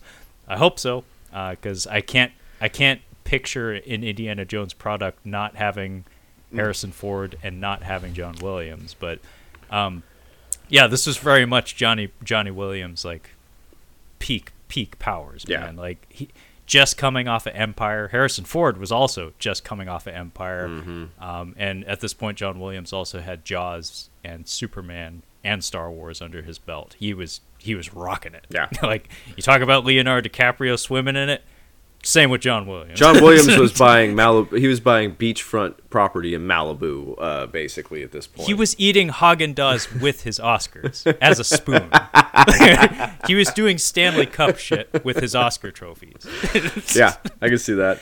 But yes, we're heading off to Nepal. We're meeting Marion. Now, I do like this being introduced to this character like this. Now, I wanted to tell you about this drinking contest we're doing. Now, we're doing shot for shot. Marion, played by Karen Allen, weighs about 100 pounds, maybe 103. She's a tiny little thing. And she is in a drinking competition with what I read was an Australian mountaineer who weighs about 280 in this movie. So, tolerance aside, this guy could probably knock a few back. But I love the drinking faces here. You've never been this drunk before. I have. And there's a wall that you generally hit where you're just like, I'm super drunk, and if I take a sip of beer, I think I might throw up. Like you guzzle up into a point to where the thought of having another drink is just awful. They are at this point and they are doing shots, and I could feel the pain. This guy doesn't even knock back the shot. So they're generally what you do with a shot, Trevor, is it's knock it back, one gulp. This guy takes gulp, gulp, gulp, gulp. So that's awful. You want to get it back as fast as possible. So I'm like, this guy. I was watching this time. I'm like, oh god, he's gonna puke. Like he's gonna puke. He's gonna puke. Yeah, I really felt for this character. This scene is lovely. It's a wonderful introduction to the character because this is your leading lady being introduced to you in Nepal in a in a shot contest with a person who looks like they got stung by all the bees, who outweighs her by threefold. And yeah, just the blocking of the scene, like the way that guy takes the shot, like he's like snaking his fingers across all the other, like the landscape of shot glasses where he can't do anything straight. Everything has a wobble to it. Yeah. So he has to like find the glass. But then, like, my brother always pointed this out to me. Like, we go back and forth. So Marion takes a shot, and it's my understanding she was playing this up to up the ante on the bets. Because we have a crowd. We have a crowd, and this is her bar. So they play by her rules. And my girlfriend did point that out. That's like, she didn't take the last shot. It's like, you're about to find out it's literally her bar. It's her rules. Yeah. And the other person's dead on the floor. But they go back and forth trading shots, and then the expression on this guy's face when he falls backwards, he's just like, he just says, he looks like my brother Vito from Die Hard 2. Mm-hmm. Merry Christmas. Merry Christmas. Merry Christmas. He's got that big shit-eating grin, but he just like falls backwards, and then Marion wins the bet, and she clears everyone out because I guess it's closing time, and Indy walks in. Through shadow. I love I love the introduction. This was some good filmmaking shit where the way Indy is introduced to the scene is she's cleaning up, and she's just kind of got her hands on her head, and she's got a couple of glasses, and she's facing away, and we just see his silhouette superimposed on the wall. And he's like, "Hey, Marion," and she's like, "Ah, fuck, I know who that is." I like the way this kind of plays out because it feels like an old movie, like a 1940s movie, which is like, I remember what you did to me. I've never forgotten. I'll never forgive you for it. It's never going to happen. And instead of getting a smack, she just full-on punches him in the face. Like, I've only seen this like one or two other times. I'm like, oh yeah, she's definitely going to punch him. I can see it coming. Like, she's definitely going to clock him. But yeah. I love the expression he makes when she hits him, too. He looks like so hurt. Yeah. Like, not so much physically, just like emotionally, like, oh man. Like I didn't realize I did that wrong. I do, like, she's like, I can't believe what you did to me. I was just a child. I'm like, wait. I was like taking notes. Like, wait, what? What happened here? Yeah, that was something that, again, girlfriend pointed out that like they never actually explain what happened between them. Yeah. It's never laid out. But that line, it's like, hang on, what now? like how old? When? Well, I mean, apparently it was his professor. So professor's daughter's like just graduated high school, about to go to college. He's, getting out of college. Yeah, I could see it. I could see that happening. It's my understanding that she was aggressively pursuing him, and regardless of what came from that, her father wasn't particularly happy about whatever transpired. Actually, point is, it sounds like she was coming after Indy. I could see that, yeah. Also, 1936, it could have been in high school, honestly. I mean, yeah, for sure. But there's probably a reason we just gloss over. Yeah, let's gloss over that. So, how about them Nazis? So this is where he propositions her. He's like, "Hey, listen, your dad had this medallion thing. I need it. I'll give you some money for it, but I'm gonna need this medallion, basically." And she's like, "Yeah, come back tomorrow. We'll see about that." Yeah, I don't want to bog us down, but this sequence was really fun to watch on the bonus features on the Blu-ray, because you get to see Spielberg do some directing shit, like get really into the thick of it with his actors, and it was really fascinating because this is stuff that I always like to take note of. Is like part of being a director is being able to read people to some extent, because people are motivated by different things, and what's his face on the set of The Exorcist infamously like slugged one of his actors in the face to get him to cry. That's one way of motivating someone to get the proper emotionality on the screen. Not advocating it. I'm just saying it's an approach. And then you as a director, that's part of your role, is being able to figure out how to guide people to where they need to be in order to make the film as a whole work. And it was really interesting seeing Spielberg work with Karen Allen and work with Harrison Ford, because Harrison Ford is just coming off of Empire.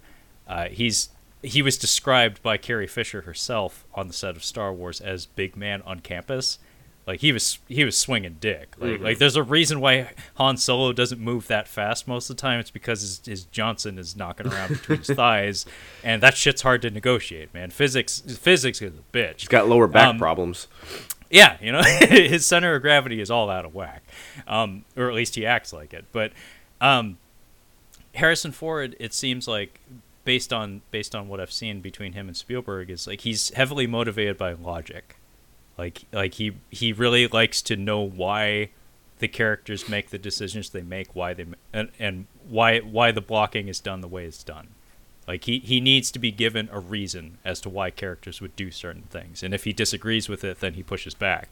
And Karen Allen had a stage acting background. I think this was also her first film, so she was lacking in confidence. Animal House. Oh yeah, Animal House. That's right. But point is, she was lacking in confidence.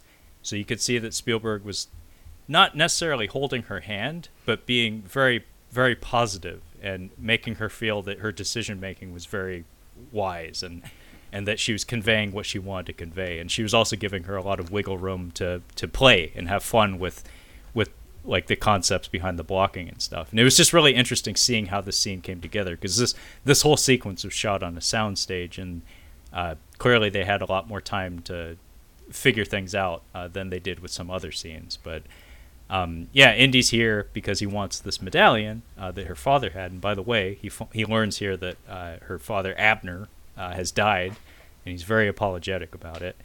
And then she kind of plays around with him a little bit, because she's both happy and mad to see him, and he offers her like $3,000, and she counters with $5,000 for this medallion, and she's like, "Yeah, come back tomorrow." And his response is like, "Why?" And she's like, "Just because." Like, also, fuck off. 1936, $5,000. That's like a fucking house, I think. Yeah, for real. But yeah, he leaves, and then we see that like she lied. She said she didn't know where it was, and medallion's like right there. It's like she just has it like right there. And then we finally get the Nazis, Kyle. Yes. They come a calling. Yeah, this is where she's got like a real Punky Brewster attitude. Like, "Hey man, this is my place. You can't be doing stuff like that in here."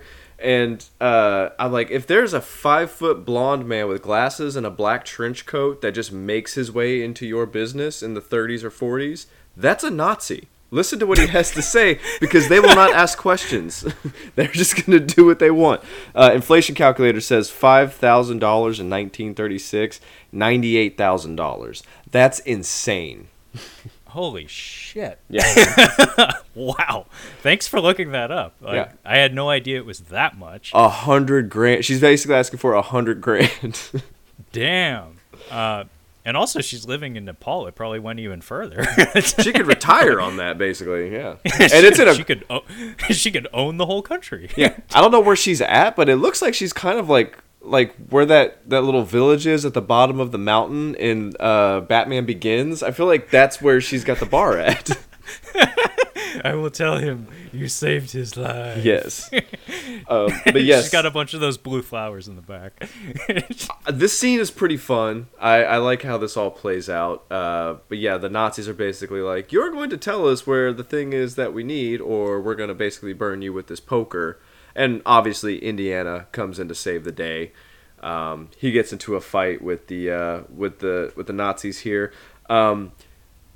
He ends up, I forgot what he uses to, like, there's a fire that started because I think of the poker. But meanwhile, Marion has put the medallion or whatever it is on a weird, like, whittled sculpture that's on one of the tables. It's like, imagine a bonsai tree but without any leaves. Yeah.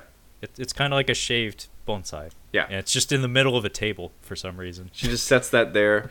But yes, so we get this fight where Indy ends up setting a dude on fire, and the guy is still coming after him, so he shoots the dude in the head. Like, just straight up headshot. And it's not like, oh, he gets shot in the head and falls down. We hold, and we get to see the blood coming down his face. I'm like, jeez, guys. We get a full-on, like hydraulic pump blood spurt. Yeah. Like there is spray Goo! out of his forehead. Like, Yeah. Goo! Yeah. I mean, Spielberg was and probably still is a fan of Akira Kurosawa. And the arterial spray in samurai movies is is a thing. So this is especially juicy. Maybe the first headshot I've seen in cinematic history. It's fucking awesome. Mm-hmm. And by the way, I think this guy has a fake Asian eyelids painted on. Oh, Jesus. It looks really bad on the Blu-ray where it's like, I don't think that's the way that man's face is structured. Oh, man. I don't think that man is Asian. Tape. Yeah. I think there's some tape and there's some latex on that guy's eyelids. I mean, honestly, Trevor, it was not unheard of at the time. I mean, as evidenced by one other person in this scene, by the way. I do love, so her bar's getting just smashed and, shot at. I do like how there's a hole in one of her beer barrels, and she gets her mouth under there, gets a good guzzle of it, which is pretty nice.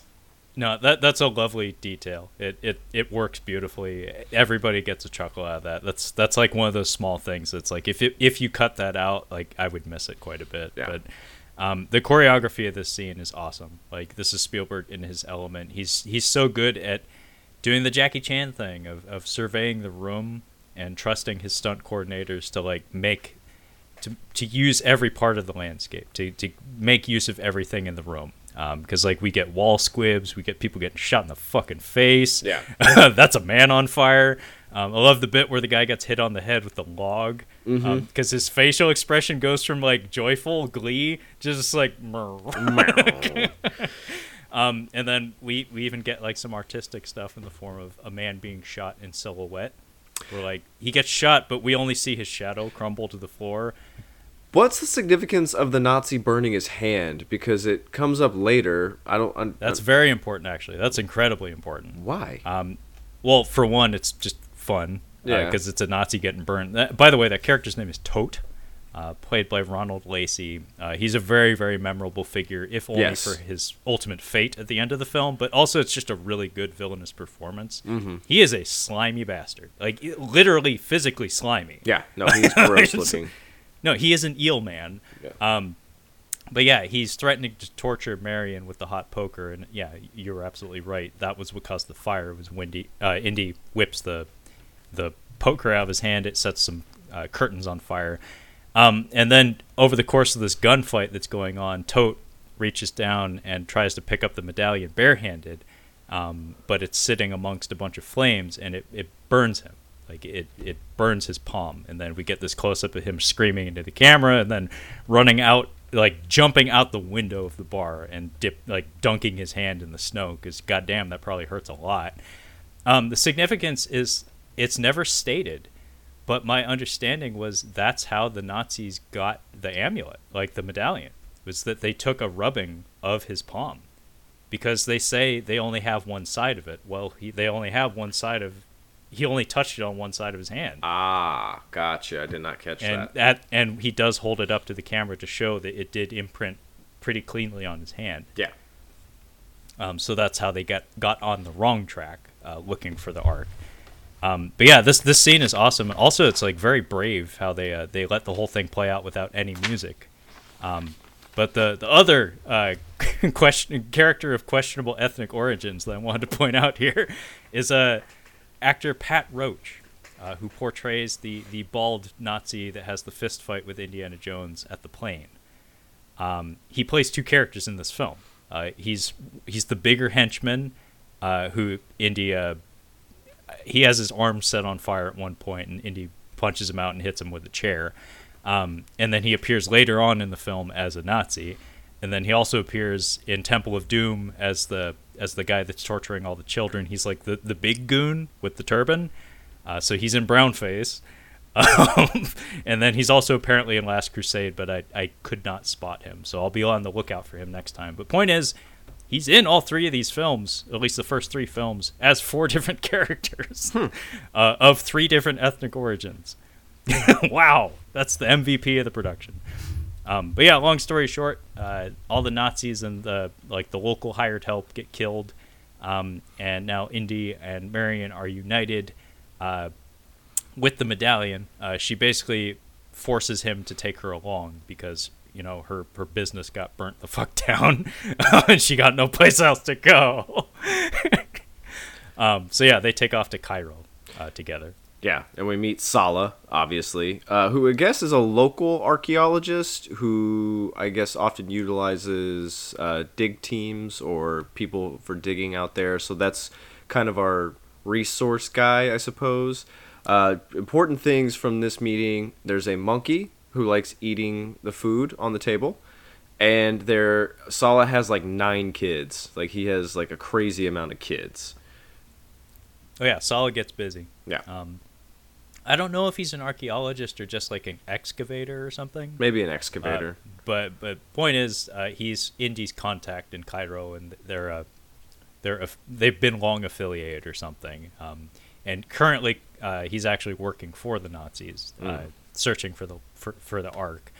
But this is also where we get the they call him Balosh line, where Indy discovers that the Nazis have also recruited Belloc. To help them locate the Ark. So Indy's none too pleased about that, although he does have a laugh about it. But John Rhys Davies is a very warm presence in this movie. He kind of serves largely as a comic relief, but like Kyle said, he also serves to explain away a lot of the resources that Indy has at his command. Versus like, how did he get all these guys with him? It's like, well, he has Sallah.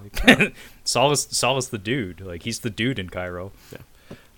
And then I think we're just kind of walking around the streets of Cairo, and there's a Cairo Nazi, obviously. And then I was kind of getting bogged down with this, but this was the assassins, the assassins shenanigans, which goes on for a while. Yeah, this is where the monkey seeks Heil, by the way. We have a Nazi monkey.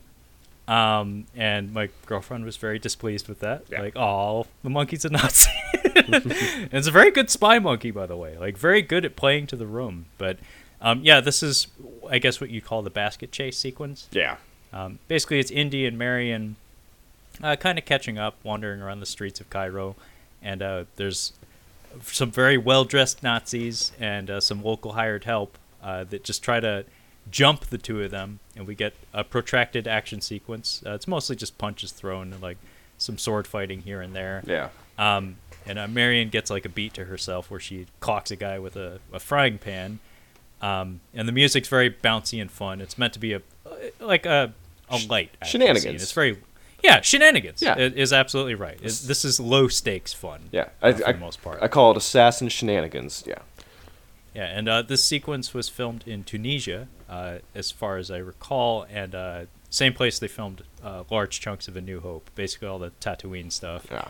In fact, during the scene when he's threatening to blow up the Ark, that's like literally where the Jawas picked up C-3PO and R2-D2. Ah. Like the exact same location. You can notice the rock formations, but apparently it was like 120, 130 degrees or something. And everybody was miserable, and everybody got sick. Spielberg was apparently eating canned food that he imported from England because everyone else was getting stomach flu. And I don't know how true this is, but I remember hearing that one of the single most iconic moments from this movie is the swordsman sequence. So basically, Indy is trying to locate Marion because they got separated, and then the crowd parts, and there's a really big tall fellow with like a big ass sword, like a scimitar, like a fatty scimitar. He's whipping around doing tricks with it, and then Indy just gives this exasperated look like, I ain't got time for this shit, and he just blasts him with his revolver, and it's this total anticlimax. It's a hilarious comedic bit, utterly iconic. Supposedly the origin for this moment had to do with Harrison Ford nearly shitting his pants and just wanting to get it done. Because I've seen the like raw footage of they choreographed a fight. Like they choreographed a fight where he's like whipping him, like he's like swinging his whip at him, and like the guy's deflecting it with his sword. It was a whole big thing with like props and like other characters involved and stuff. They choreographed a big, huge fight sequence, and this was what ended up in the movie. And supposedly it was because Harrison Ford was about to shit his pants and just wanted to call it a day. Nice. Yeah, I mean that's a good reason. I mean, that's a good reason. I mean, that's a fantastic reason. John Rhys Davies actually owned up to it and said he literally did shit his pants on the set. Well, and he didn't care. I feel like if you live in a major city and rely on public transportation, at least once you've had the thought, what if I was to shit my pants right now? I'm just stranded somewhere with shit pants, and I have to either walk home like this or ride public transit like this and risk somebody taking a video of me. Like it's a real fear I have. Why do you think I'm such a homebody, Kyle? Yeah, I get it. This is a thought that enters my mind literally every time I step out the door. Yeah, and also if you live in a major city, you know that bathrooms are not easily accessible if you're out in town. That's actually really hard to find. It's really hard, man. It's really no. I'm serious. That's how I plot out my day. It's like I need to know where I'm peeing, where I'm shitting. If it comes to that, I need to know I have a go-to spot. I need an out. I have a couple things. One, if you're near a hotel, generally they'll have bathrooms in the lobby before you go to check in. Nicer hotels, not necessarily shitty ones, but nice hotels do. Second, universities. You can just walk onto universities. Like, you don't have to have access cards to get into a lot of buildings, so you can just go in, and there's always a bathroom. I will push back a little on that. UW, actually, I was telling a friend just the other day, one of my most exciting public pees occurred at the UW campus, where literally every door I tried was locked one night. Oh. Like, I was hanging out at the hub with my friends. I was young. It was the evening. I couldn't get into any building. I tried so many. And I was like, fuck it, this is happening. So I had to just unzip it and go. Man. And, you know, I had no coverage. No coverage. Oh, wow. And I just got it done right quick. I think I had to pinch it. Oof. But it got done. Nobody found me. I didn't have any Metal Gear Solid. Like, I had the exclamation points go off. It got done. But, yeah, that was one of the most exciting public pees of my life. Because fucking UW shut all of their doors. I have a different UW story. I decided to go for a long run one day. And so, I mean, if you're from Seattle, you know where the stadium is. I was down by the stadium, but my apartment is at the top, very, very top of Capitol Hill. So I had ran down that giant hill down 24th, and I was coming up on the stadium, and I don't have my phone with me. I just have my iPod, and it hits me like a ton of bricks. And I felt the drop, and it's like, you have to go to the bathroom right now. And I just start running towards the stadium, and I'm like, it's football season. They've got to have porta potties out. And I get to a line of porta potties. It's fucking locked. And I'm like, God damn it. So I keep running through the parking lot, and I see another batch of them along like the outskirts, like at the edge of the parking lot, unlocked. Thank you, UW. Thank you so much. You saved my... Because it was like you. It's just like, I'm going to go to the bathroom, and nothing's going to stop me because I have to go to the bathroom. Well, I mean, that deserves to be published in a review for that college. Seriously. Yes. Yes. More people need to know about that. The UW has a very generous public urination policy. Anyway, we have the iconic basket chase sequence where basically there's this really awesome reveal where Indy is on the hunt for Marion, and he gets wise to the fact that she hid in a like laundry basket, essentially. And then the camera's just fixed on his face, and then it pulls back, and there's this big reveal, and the music swells in time with it to reveal an entire crowd full of people carrying identical baskets. Mm-hmm. And he just does the ugly American routine of just like launching himself into the crowd and knocking all the baskets over. Like, consequences be damned. You get the shit kicked out of you for doing that. If you're like dropping clean laundry onto the sand, like, oh, I'd be furious. Oh no, he would be stabbed. Yeah, like many times. But no, he survives. But we see her basket getting loaded into a truck that is conveniently loaded with Acme explosives. Yes. Like, this is a Wile E. Coyote truck. Yeah. And then Indy shoots the driver, and the truck flips. And apparently, this was the last shot of the film. Was this truck explosion? The truck explodes into a big fireball, and Indy is none too happy about it because he's under the impression, as are we, the viewer, that Marion was in there. And then we get the one example of Indy's like proposed drinking problem. Basically, he's hitting the booze because he's depressed. His lady love is gone up in flames, and so he's hanging out with the Nazi monkey. He's not aware that's a Nazi, but he's hitting the booze. And then we get what I think Kyle was explaining to me was maybe Belloc's least effective scene in the film. Yeah. It's because this scene doesn't make any sense. So, I guess we hear like a guy with a German accent. He's like, "You need to come with us now, Dr. Jones." And it's like, oh, fucking Cairo Nazis there. And they just kind of like, he takes his bottle of booze with the monkey and he goes into this cafe with just a bunch of dudes sitting there. And he's not wise to the fact that Belloc is just sitting at the table, like out of his peripheral vision. And then he sits at the table with Belloc, and he doesn't look at him. Did you notice the blocking in this? Where, yeah, Belloc is basically just sitting there drinking and talking, and Indy does not look at him at all. He just kind of sits there. It's just like, you're gonna give us the thing that we need or something or other, or we're going to kill you, or I'm not really sure. I wasn't paying attention because I know how the movie plays out. But this is where the kids come in and save him real quick. But this is so weird. It's like they have him, and this entire cafe is filled with local dudes who are armed to the teeth.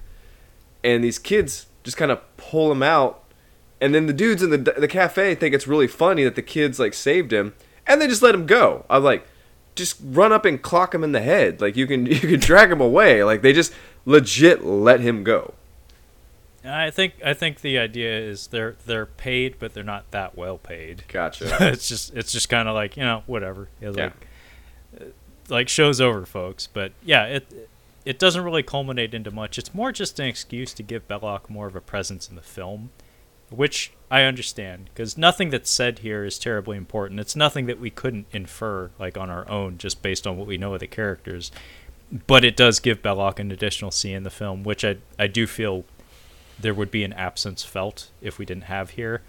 But it is kind of a clunky scene, if I'm being absolutely honest. But the scene that follows is absolutely important, and this is where I said there was deleted content in the form of perhaps a man I know. They go to Salah's buddy's house, who can read the inscriptions on Marion's medallion, and they have him explain what it says on it. And he says it should be 6 qadam high, but then the medallion has two sides to it. And Indy and Salah are aware of the fact that the Nazis only have one side of that. So they're aware of the 6 qadam. I don't know what a qadam is, but apparently it's some form of measurement. But the other side of the medallion says, and take back 1 qadam to honor the Hebrew God. So the point is, Belloc and the Nazis are using a staff in the map room, which is only referenced verbally at this point in the film. They're using the staff there, but it's too long. So they're both excited, and we get Salah's ha ha ha, which is something I catch myself doing every once in a while, as well as he sings a lot of musical theater tunes throughout his presence in these films. He sings a couple of tracks in this one, and then we get the bad dates sequence, because during this meeting, the local assassin, I guess, the local spy with the eye patch, the owner of the monkey, stepped into the room and poured poison all over a plate of dates that Indy and Salah are preparing to enjoy. Fortunately, Salah sees that the spy monkey, the Nazi monkey, died as a result of eating one of the dates. So he catches a date before Indy can throw it into his own mouth, and we have that utterly iconic line of "bad dates."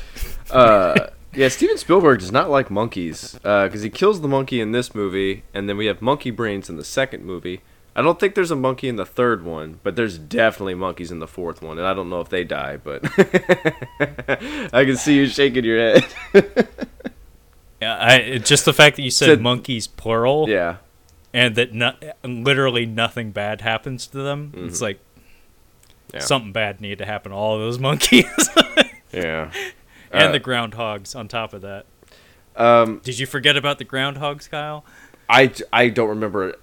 Lucky you. There are groundhogs in that movie. Well, I do remember also Shia LaBeouf putting his comb in a dude's drink, which is such a shitbag thing to do. Yeah. Do you remember one of the monkeys having Shia LaBeouf's haircut? No. Do you remember that? Good for you. No. I do not recall. I'm glad. But yeah, so now Sallah and Indy are going to the dig site because now they know they need to go to where. This was really confusing. I don't understand what this little thing is. So they get to this hole where I guess where the medallion has to hit the sunlight at a certain time, and it's going to show them where the Ark is hidden. But it's like this little miniature of the city, but it looks contemporary. It doesn't look like it's a preserved like something that was preserved. It looks like brand spanking new that the Nazis put together. So I honestly am like watching the scene. I'm like, did they do that, or I don't understand. Well, it is meant to be ancient. However, the Nazis did tamper with it. They actually like placed some ribbon on it, or like yarn, basically, to mark the location on the map where they should be digging. So you can see like there's some props in there that are modern, but the model itself is intended to be ancient. This map room sequence is really iconic. It's a lot of visual storytelling. Not a single word is really uttered here. I did like the building of tension where Sallah's just kind of like holding, like he's standing on lookout, and then the Nazis see him just hanging out by this hole. Yeah, and they're like yelling at him, but fortunately they're speaking German, which any movie involving the Nazis should have them speak German at some point. Yeah. It's just how it's done. They do it both ways in this, where they have a good excuse for the Germans who speak English to be speaking English, and that's because they're usually speaking to Belloc. Mm-hmm. But a lot of the side Nazis, they speak German. But yeah, they're just like shouting at Sallah, and he's like, I don't even fucking know what you're talking about. But so we keep cutting back and forth between Indy doing the map room gig, and just the building of the music, and just the image of him holding the staff and the beam coming out of the medallion. It's as a little kid, it resonated a lot with me. It's like I didn't entirely understand what was going on, but I get it now. Like it doesn't confuse me at all. I still found it confusing because I was just like, what's he measuring here? How does like this scene concludes? I'm like, okay, what did he get from that? Like I don't understand how he got anything. Like you said, internally, yeah, he's like, oh, now I know where it's at. But I don't know. It was confusing to me.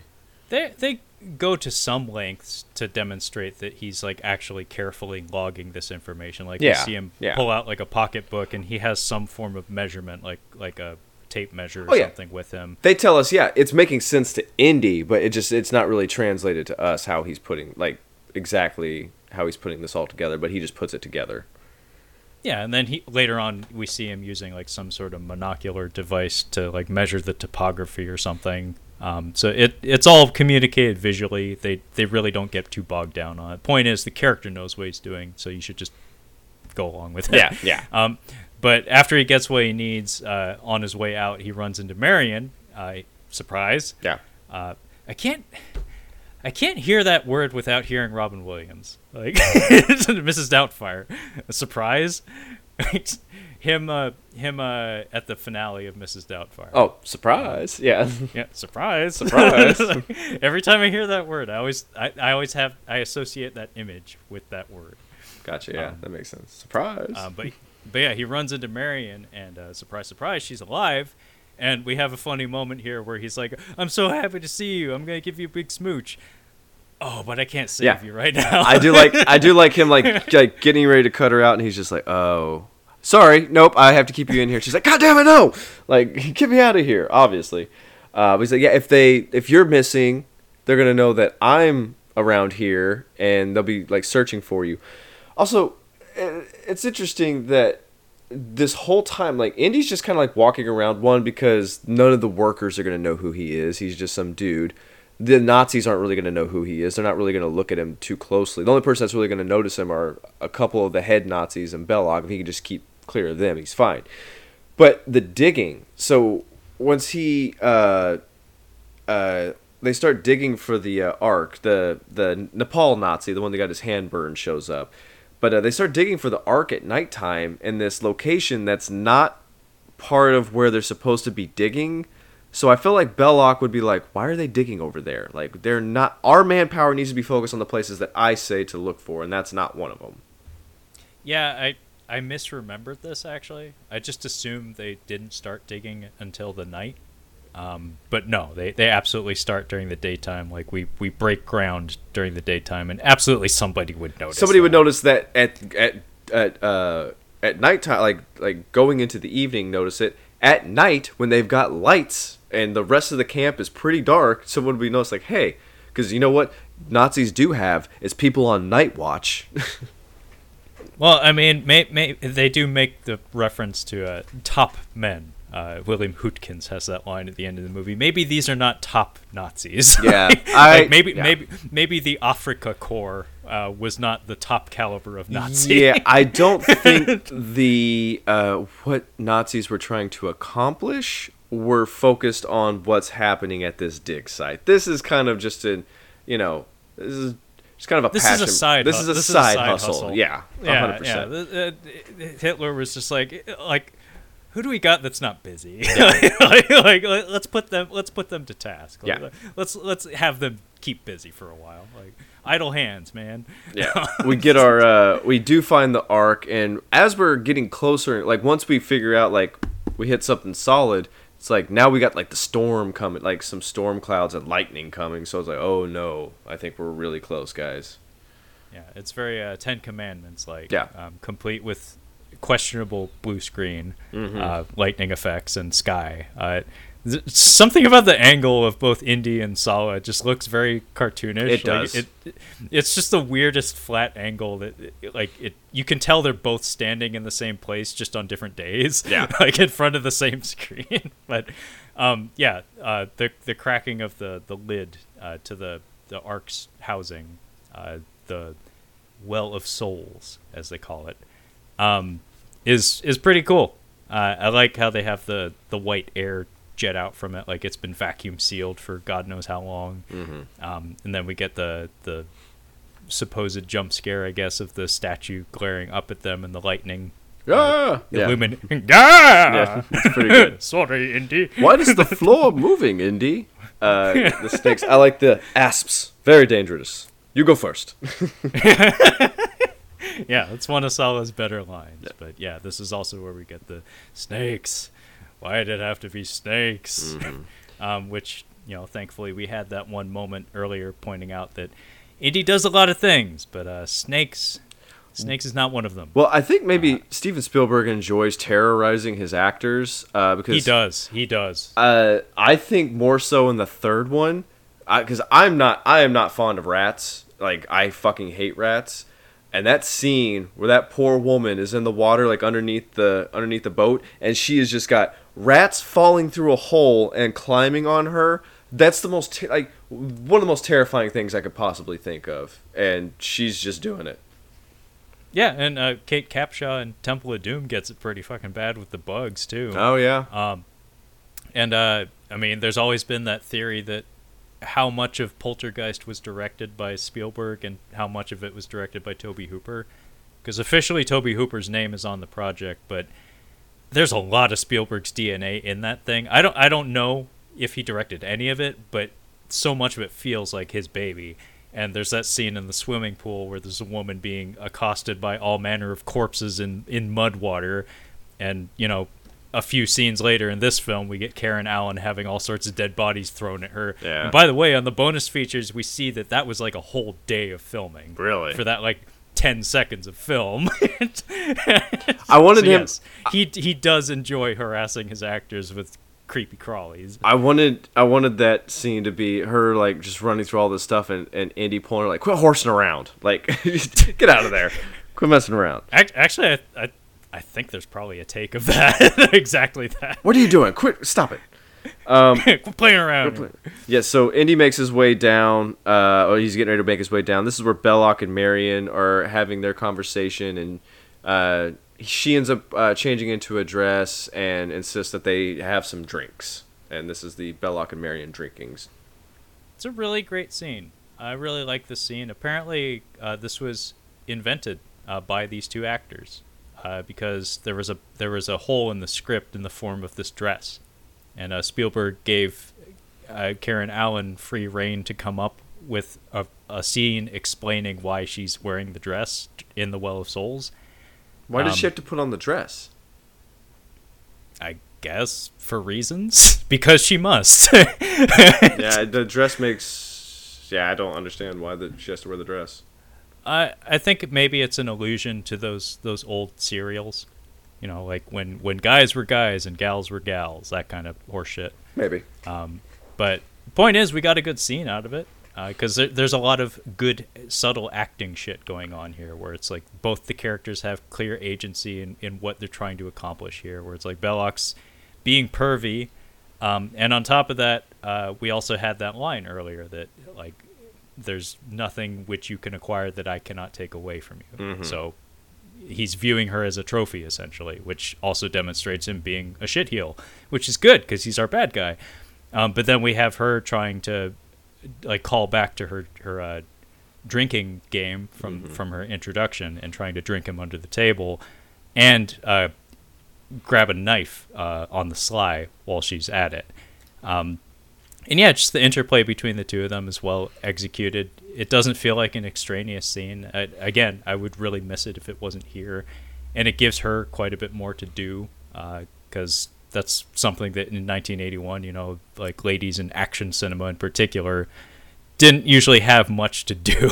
Yeah. So her being able to have a whole scene like plotting an escape independent of Indy was kind of novel for the time. But meanwhile, Indy's descending into the Well of Souls, and we get that really awesome Cobra moment where he's like rappelling down into the pit, and he loses his grip on the rope or something and falls onto his chest and into the sand, and a cobra springs up and just like hisses at him, and they just stare at each other. And this is Harrison Ford like doing his lovely expression work so perfectly, where he just looks like, I'm having a good time. Not. But yeah, having the cobra stick out from the crowd of snakes was really cool, where it's like, this is not just an ordinary snake. This is one that we, the audience, can immediately identify as being legitimately dangerous. And it's a really iconic moment. It looks fantastic. But yeah, basically the way the scene plays out is we're cutting back and forth between Marion trying to drink Belloc into a stupor, and Sallah and Indy just like actually discovering the Ark. And how did you feel about this? Like, do you feel like it was maybe underwhelming, or like do you feel like more could have happened in this room in the Well of Souls? Yeah, this would have been a good opportunity for more booby traps. Like this is where you really like stretch it out. Like you have the two scenes.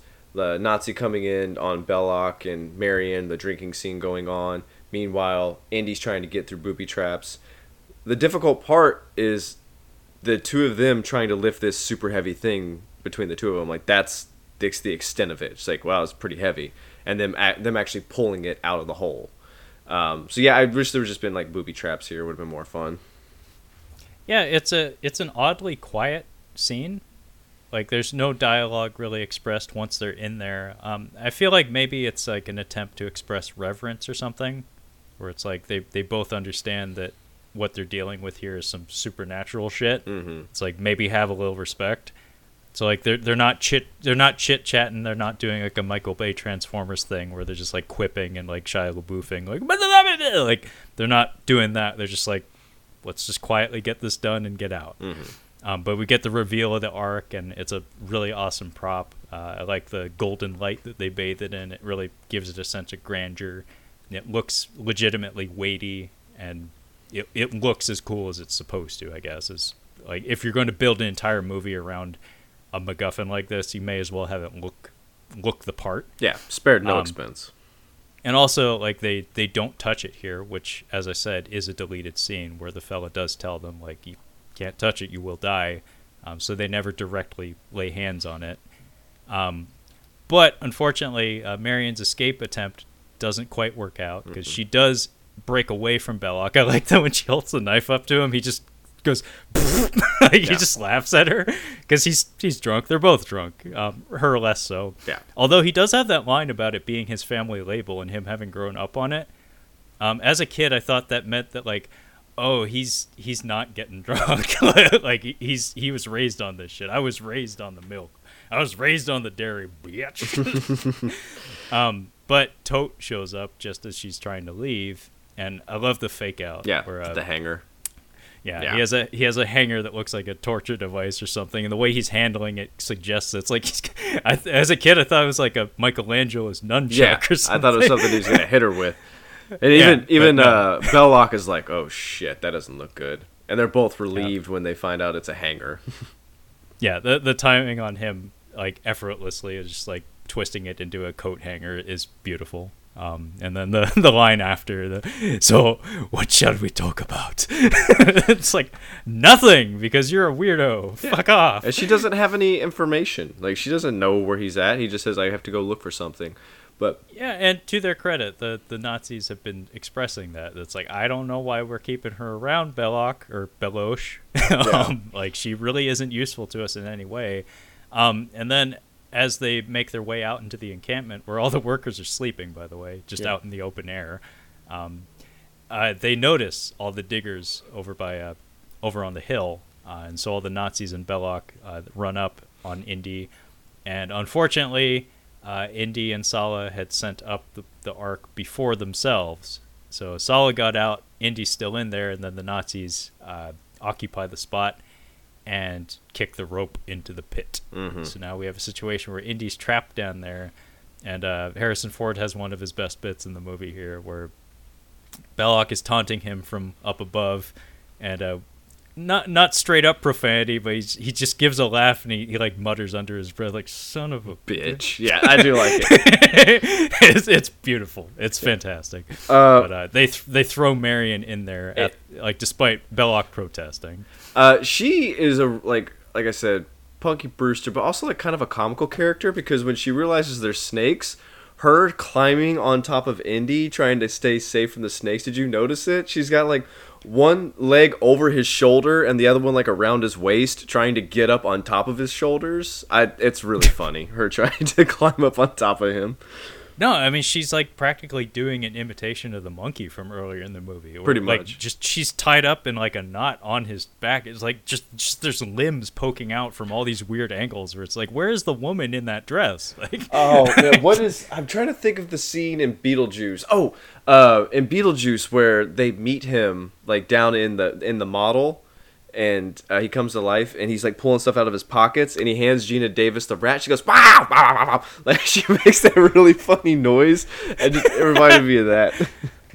That's a good one. Yeah, there's so many quick gags in that movie. They're absolutely fantastic. The dowry's on me, Dad. I'm gonna watch a Halloween-esque movie tonight. I was floating between like Sleepy Hollow or Nightmare on Elm Street, but man, Beetlejuice, this might be the right time for Beetlejuice too. Nice fucking model. Honk honk. That movie is fantastic. She's all manic in the pit here. This is where we get the corpse attack after Indy knocks down one of the walls. And then they actually kind of quickly get out of this predicament. The one thing that's funny about this is the lighting. After they seal them in, it's like super fucking bright in there. Yeah, it's like that doesn't quite make sense, but whatever. It's not as obnoxious as like those giant lights that they have out on movie. Like we're gonna film at this lake, and we have to say that the moon is like super, or like we're just saying like it's the moon that's lighting it, but you can like see on the other side of the lake like there's this huge light basically. But yeah, this is like you see the torch going out. And it's still crazy well lit in this whole thing, but hey, it's fine. It's a little silly. It's hard not to notice. But point is, we're not meant to linger here too long. We're meant to get to the next scene. It doesn't matter too much because really, what the torches are supposed to be used for is not for light. But he says, swipe them at the snakes. It keeps them away. So that's really the fear of the torches going out is they're not going to have a way to fight off the snakes. Yeah, and apparently on the set, actually, that was a problem because the snakes gravitated to the fire because they're cold-blooded. There's quite a bit real snakes, like a lot of real snakes in here, but I did notice some fake ones in there just to kind of cut some corners. Yeah, there are some rubber snakes. They encountered a lot of issues having enough snakes. Like in terms of the square footage of the set, I guess like filling the space was a huge problem, such that it delayed shooting quite a bit because they had to like import snakes from everywhere they could.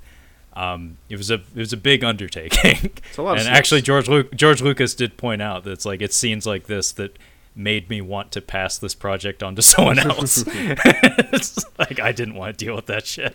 Yeah, we go through the wall, out the back door, and do you need me to just like put my legs up while you go through the Nazi plane fight? Because I know. I mean, I'd love for you to participate, but like this to me this kind of is childhood. Like this sequence and the one that immediately follows it. I know. As I say, like the next 20 minutes of movie are just like, all right, Trevor, go ahead. I mean, really, this is like kind of what built my relationship with film, like at least live action film anyway. Was the plane fight and the truck chase, and they're both phenomenal even to this day. Like the choreography and stuff is not nearly as crisp as what we get today, nor is it as imaginative, but it's creative. It has a wonderful flow to it. It's scored by John Williams, so you get that. And not only that, every time someone gets hit in these movies, Indiana Jones has his own sound effect for his fist. Yeah, it's literally Macho Man. It's Macho Man hitting the Slim Jims. Dude, I'm sorry. I watched The Cream Rises to the Top like all the way through. I was laughing my ass off because I didn't realize Macho Man was doing a magic trick and pulling the whole time.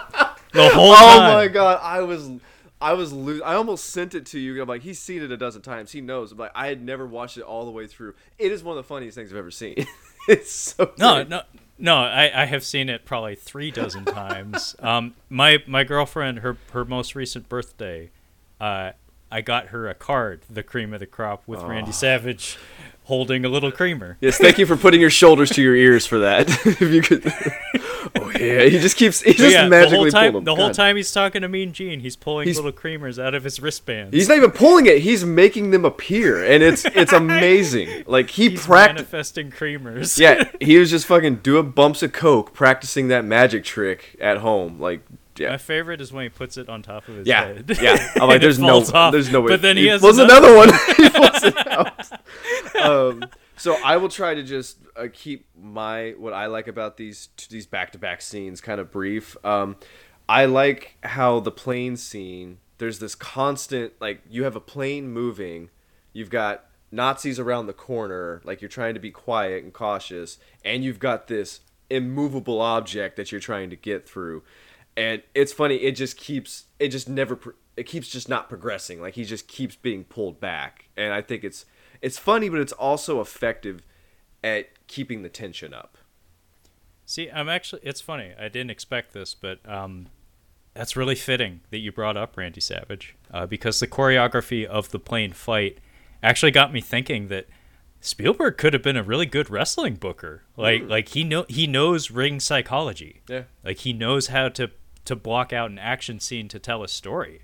And actually watching him, like in the bonus features for this film this scene was so cool, because you could tell he was giddy as a schoolboy shooting the scene, because apparently so much of the choreography of this sequence, the plane fight, was come up with like on the day of. Like they just got the stunt coordinator and the principal actors involved together and just said, what do we do? And then they just like scrambled around and fucking figured it out. And it was very cagey, very like indie style filmmaking on a big budget set, or like a big movie set. And it feels it. Like so much of the way the scene is coordinated and the way the editing flows together. I think the most important word to use in reference to this scene is geography. Because like you said, the plane is a constant element in the choreography. We never forget that we have a moving plane with propellers that figure into the choreography of the fight. Like every step of the way, we never forget every element involved. So it's like you're spinning a bunch of plates but something to do with the timing of the edits and the shot choices. Like, we're pulled back just the right amount where we never feel lost, and there's no weird jump cuts or anything where it's like, oh well, somebody teleported or something feels out of place here. It's like it flows together remarkably well, and on top of that, like, the characterization that comes out of the simple act of people hitting each other is truly remarkable, because we have multiple elements at work. So we have Indy and Marion. We have Indy and Marion, and they're trying to hijack this plane because they believe that's where they're loading the Ark to transport out of Cairo. Indy's about to sneak up on the pilot, but unfortunately, some mechanic guy, who by the way is played by one of the stunt coordinators. I think this is Glenn Randall. He's the guy with the wrench. He's a little guy with a big wrench. He like pulls him off of the plane. They start going at it. Meanwhile, this big giant dude, this German boxer fella played by Pat Roach, who we saw earlier in the film in Tibet, or Nepal rather, he comes out of his like tent, and he's just thrilled. Like, he's just thrilled at the prospect, like, oh, there's a fist fight going on. That's what I do. Yeah. And so, like, Indy dispatches the little guy with the big wrench, and he gets up on the plane, and I just love the bit where the big German guy puts up his knucks.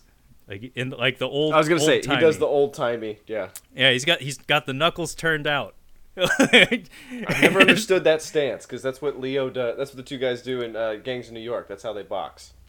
Yeah, it was a different era of the sport, but he has his knucks turned out, and he doesn't speak English, so he's just yelling at Indy in German, and Indy's just like, he's laying on the plane, because mind you, he's had a long fucking night of digging and, you know, going down and fighting snakes and stuff, and he just looks at him, and he actually puts his hand out like, okay, fine. His cortisol levels are shot at this point. It's just been constant. But just the body language is so perfect, because he's just like, okay, buddy, whatever. And so he just like gets off the plane, and he puts up his hands, and his stance is so fucking lazy. He's just like, I don't want to do this. Well, it's like if we spoke a common language, we could avoid this. Yeah, he's going toe to toe against a guy who is well out of his weight class. Yeah. But the opening move, it's so beautiful, because remember, Indy's beat up at this point. He's already tired, and he's facing off with this guy, and he like looks down, like, your shoelace is untied, and he just does this deep look down at the guy's feet, and it takes a beat, and the guy, like, you see his head tip down, and Indy like kicks him in the gut, but it doesn't do much. So the first thing Indiana Jones first thing he does is cheat. No. This is, if there was ever a time for it, pocket full of sand. This is a pocket full of pocket sand. No, he does bust out the pocket sand later. He actually does. But opening gambit is to do the shoelaces untied. Yeah. But then he's getting his ass beat, and he spends pretty much the entire fight getting his ass beat. And Marion gets involved in the form of the pilot getting wise to the fact that there's a fist fight going on. He doesn't want nothing to do with it, but he's got a Luger that has something to say about it. So he keeps trying to shoot Indy, but the big boxer guy keeps stepping in between them. So the guy can't shoot Indy, but there are a couple of beats where the guy shoots, and Indy's just like, he's caught between two things. He's like, I got a brick wall of a man in front of me, and if I go this way, I'll get shot at. Like, where do I go? What do you want? It's like this is Dad at the end of his rope. He is about to turn this car around. And Marion gets involved, and she knocks out the pilot with like the chocks, I guess they call them, the stoppers for the wheels of the plane. Yeah. But unfortunately, it starts up the engines of the plane, and we have a situation where there's a gas leak that's threatening to blow up the plane. Meanwhile, she hops on like the turret in the rear of the plane, and she just goes to town on some Nazis. Like, she shoots a good dozen or so Nazis while the fist fight is going on, and the intercutting between the two action beats is fantastic. But what I really loved is that Indy gets his ass beat for most of this fight, and he defeats this big burly German through wits and not brawn. But the movie is kind enough to give him like just a little bit of a victory just before that, in the form of him getting his good shots in. Where it's like, he didn't actually overpower the big guy, but he did break his nose and make him taste his own blood. So it's like, it's like the movie kind of like just giving him just a little bit of a victory, where it's like he didn't actually win the fight, but he won a little bit of the fight. Like he can feel good about himself after that. But do you remember how this guy like eats it? Yeah, he gets eaten by the propellers, doesn't he? Yeah, it's one of the most iconic deaths, man. I don't know if I brought this up on our cinematic deaths episode, but it's fantastic because the guy has a bit of a tendency to fight by, like, I guess boxing rules. Like, I'm not going to hit you unless you're standing. So he's like, every time he knocks Indy down, he waits for him to get up. So Indy sees the propeller coming in behind him, and the guy keeps like saying at him, probably in German, like, "Come on, get up," and Indy just waits. And then he, like, covers his head, though. Like, oh, shit! Yeah. And then the guy turns around just in time to get diced up by this prop. And the way they show the blood spraying on the on the gun housing is fantastic. I had a friend who almost died chalking and chaining an airplane because it had propellers in the front like this. And generally, you go in towards you line up with the wheel and you go straight in with the wheel to do it. But some planes you go forward like that. Like you just go straight at him. And he wasn't paying attention. And he was running to where the propellers were. And because they were going so fast, he didn't really notice them. And at the last second, somebody grabbed his jacket, yanked him back. He got kicked off the flight deck for the rest of the day. And he got chewed out hard because he literally almost died not paying attention. I mean, yeah, I would want him to take a minute to realize how close it was, yeah, very close. Like, I don't want you working the rest of the day, man. Like, you need to take a long look at your life and learn to value it.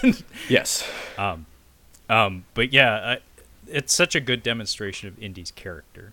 How it's like how he ends up defeating this guy is not through brawn, but through wits. Mm-hmm.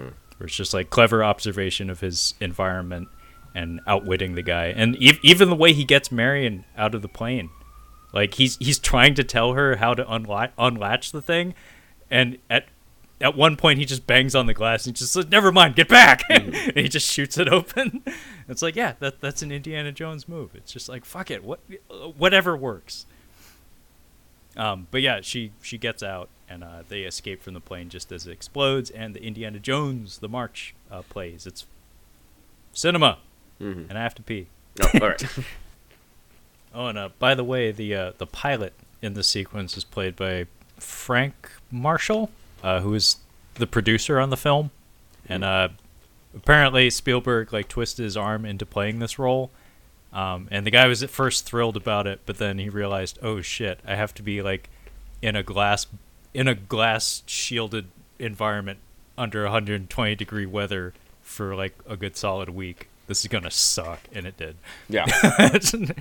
But yeah, immediately following this is the truck chase. This is in between these two sequences is where Indy has that line about like, I don't know, I'm just making this up as I go. Like, and again, that sums him up so well. But this sequence is probably one of the most imitated action sequences in history. Like, it's so utterly iconic. It's especially noteworthy because apparently this was the first time Spielberg shot with a second unit, or at least the first time he made this extensive use of a second unit. So while he was off filming the rest of the film with like the principal cast and whatnot, he handed the reins off to a fella named Mickey Moore, who it was his assignment to just focus on shooting this sequence. Like, all the shots that don't have Harrison Ford in them, with the exception of the shot of him being dragged by the truck, they were off just doing this. And Spielberg just trusted them to get it done. Like, he wasn't present for any of it. And also, you know, we were shooting on film, so like it's not like he could be watching the dailies and reviewing it and stuff. Like, there was several days delay between that. So this was kind of like, I don't know, representative of how a lot of modern day action films are put together these days. A lot of times action stuff is handled by entirely different people than the person whose name is on the project. So this was like a big first for Spielberg, and it would go on to be a recurring element of his filmmaking process. But yeah, this sequence, like, the reason why it's so beautiful is, like, one, it's shot incredibly well, but Two, it's they make extensive use of literally like everything you could conceive of doing with the elements at hand. Where it's like, okay, we have a truck. Okay, we have all these other moving vehicles. Okay, we have people in the back of the truck. What cool shit can we do with all this? And it feels like they do pretty much everything you could think of, and they do it remarkably well. Do you have any moments from this sequence, Kyle, that particularly stand out to you? Oh, when Indy's on the front of the truck, that whole sequence is a lot of fun. Oh, yeah. No, I mean, just the fact that he gets onto the front of the truck, like, even today in 2021, watching that, it's like, oh, shit. Like, I wasn't sure if he was going to end up there, but wow. That's a man hanging off of the grill of a truck. I always get this sequence and Raiders, or not Raiders, but the other one, Last Crusade. Last Crusade. I always get the tank. Yeah, I always get those confused because it's like the exact same landscape. It's just like they're in the desert somewhere. Similar texture and similar thesis when it comes to the choreography of it, where it's like, we have this tank. What can we do with this tank? I love the bike chase personally. Out of all of these, the bike chase with the sidecar is a lot of fun. I'll go ahead and disclose it right now. Not my favorite action sequence in the films, but maybe my favorite piece of music in all of the films. It's called the Scherzo for Motorcycle Chase. It's like a 3.5 minute piece of music that is largely just isolated to that sequence, but it's maybe my favorite composition from the whole series, with the exception of the Raiders March. Yeah, I don't recall. I'll try. Well, I'll try when to we we get to it, keep your ears open because it's lovely. It's absolutely fantastic. But yeah, the sequence is phenomenal. Indy catches up to this truck, which, by the way, this is their alternative method of transporting the Ark. Now the plane's been blowed up. By the way, Harrison Ford, his leg got runned over by the plane at one point during filming. Ouch. Yeah, he just iced it up apparently. Nice. Like he walked it off. Not like on Star Wars where he like was destroyed for like a few months or whatever. Like this was when he was a much younger man and could handle things like having his leg shattered and stuff. But he catches up to the truck via horse riding. And then he jumps onto the truck and like immediately it's another one of those surprise moments. Like he just climbs on the side of the truck and the guy in the passenger seat, he just opens the door, just pulls him out, and just without a word just yanks him. Yeah, it's pretty good. It's amazing. It's like a Batman move. It's like the Batman backhand almost, where it's just like, whoa, I didn't see that coming. But he just tosses that guy out. And then he just like grabs the driver in like a headlock and is like giving him the death noogie. Like it's just like, I'm gonna cook you, motherfucker. Stop hitting yourself. It's the John. I'm gonna cook you. I'm gonna cook you. Eat you. Yeah. Yes, he is John McClaning him. A few years before John McClane would ape the same routine. But he tosses that guy out too, and then he grabs control of the truck. He uses it to knock some other vehicles off the road. I love how he takes care of the motorcycle, where the way he just barely twitches the wheel, and you don't see the impact of him hitting the motorcycle. You just hear it, but he looks over and he gives this like childish, just like like he knows how easy this is gonna be to knock a motorcycle off the road with a giant fucking truck. And yeah, we see the aftermath of it. It's great. One of the German officers and his buddies eat shit. They fly off of a fucking cliff. Because of Indy knocking them off, and he's one of the German officers who's kind of been pinned as I guess one of the higher ups or something in this desert operation. So he's dead. But things really heat up when all the soldiers in the back of the truck decide, we should probably do something. So they all climb over on either side of the truck to try to regain control of it. And I like the bit of him looking in the mirrors on either side, and he just sees it's like 6 or 8 different soldiers, like 4 on each side or something. And just Harrison Ford, he doesn't say a word. He just makes a noise. He just goes, yeah. It's just like, oh, this is hairy. But just that sound sums it up so perfectly. Just, yeah. But he turns the truck into the tree line to knock all the soldiers off. But then there's this one Paul Hogan looking guy that gets on the roof. He does it different, and he gets in there, and for some reason this guy is the alpha German or something, because this guy puts up a fight.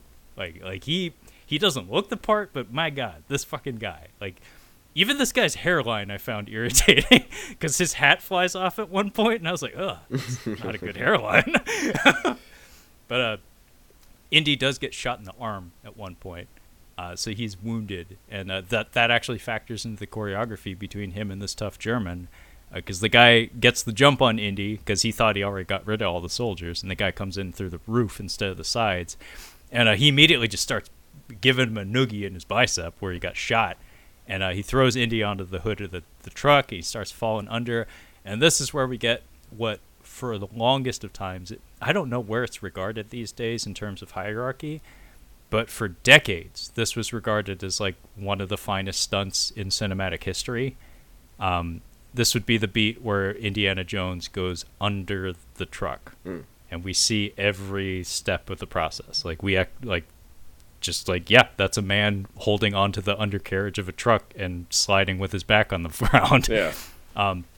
It's utterly fantastic, and it's one of those things where it's like, the Belloc and Tote and Dietrich are all riding in a vehicle ahead of the truck, and they're encouraging the driver of the truck to like ram into them so they can smush Indy, and Indy sees that, and it's like one of those things where it's like, well, if you gotta go, you gotta go. It's like, where do I go from here? It's like, well, I'm not gonna give up, so I guess I gotta go under. And yeah, this stunt was executed by what's his face, Glenn Randall, who was the smaller German fella on the plane fight, and this guy holds the distinction of like not only being an ace stuntman, but he is also credited as being Boba Fett at one point. So he's both Boba Fett and Indiana Jones. Nice. In interviews, I wouldn't be surprised if Brad Pitt's character from Once Upon a Time in Hollywood may have been partially inspired by this guy. Oh, okay. He has a similar vibe to him. He seems like an old cowboy. Like in interviews, he's smooth. like he's very, very self-assured in his capabilities. But yeah, this stunt never fails to amaze. And then we get the beat of him hooking his whip under the truck and then shooting out the back of it. Harrison Ford actually did get dragged behind a truck for a little bit of this. And then he climbs back onto the truck, surprises the German guy, and we get some like awesome barroom choreography in the form of him just grabbing this guy by the nape of his neck and just like putting his head into the dashboard over and over and over again. And then he throws the guy out onto the hood of the truck, and unfortunately he's not able to hold on to it as well as Indy did. So he gets runned over, and I don't know exactly how they executed this. Maybe just had a guy lay down in front of the truck, like in the foreground of the shot. But it just looks awesome. Like, they actually show the guy get run over. It's like, not every movie, not every filmmaker would feel the need to actually show a man's arms flailing around while he's being run over by a truck. But God bless you, Spielberg. Like, when you're feeling particularly malicious, that's when you're at your best. It's like, did I really need to see Quint like eat shit that badly? Yes. No, but yes. Yes. No, but yes. But yeah. Indy gets the Ark back, and then we take refuge in Cairo. We get to see Dietrich throw a melon. It's pretty funny. It's like and I think I heard a dog yelp on the soundtrack as well. So I think it's just Spielberg trying to tell us, the viewer, that you're not supposed to like the Nazi. It's like, I know. Yeah, we know. Like, I don't need help with that. But then they head to the boat, Kyle. Oh God. And this is the oh God. Oh, that boat. I'm sorry. Yeah, you're right. The boat. Yeah, this sequence I could have just done without. I didn't need these two characters slightly hooking up. I was just fine with it being like sexual tension throughout the rest of the film. Like, it would have been fine if it was just that. But yeah, I thought you were talking about the submarine, which is the most problematic part of this movie, in my opinion.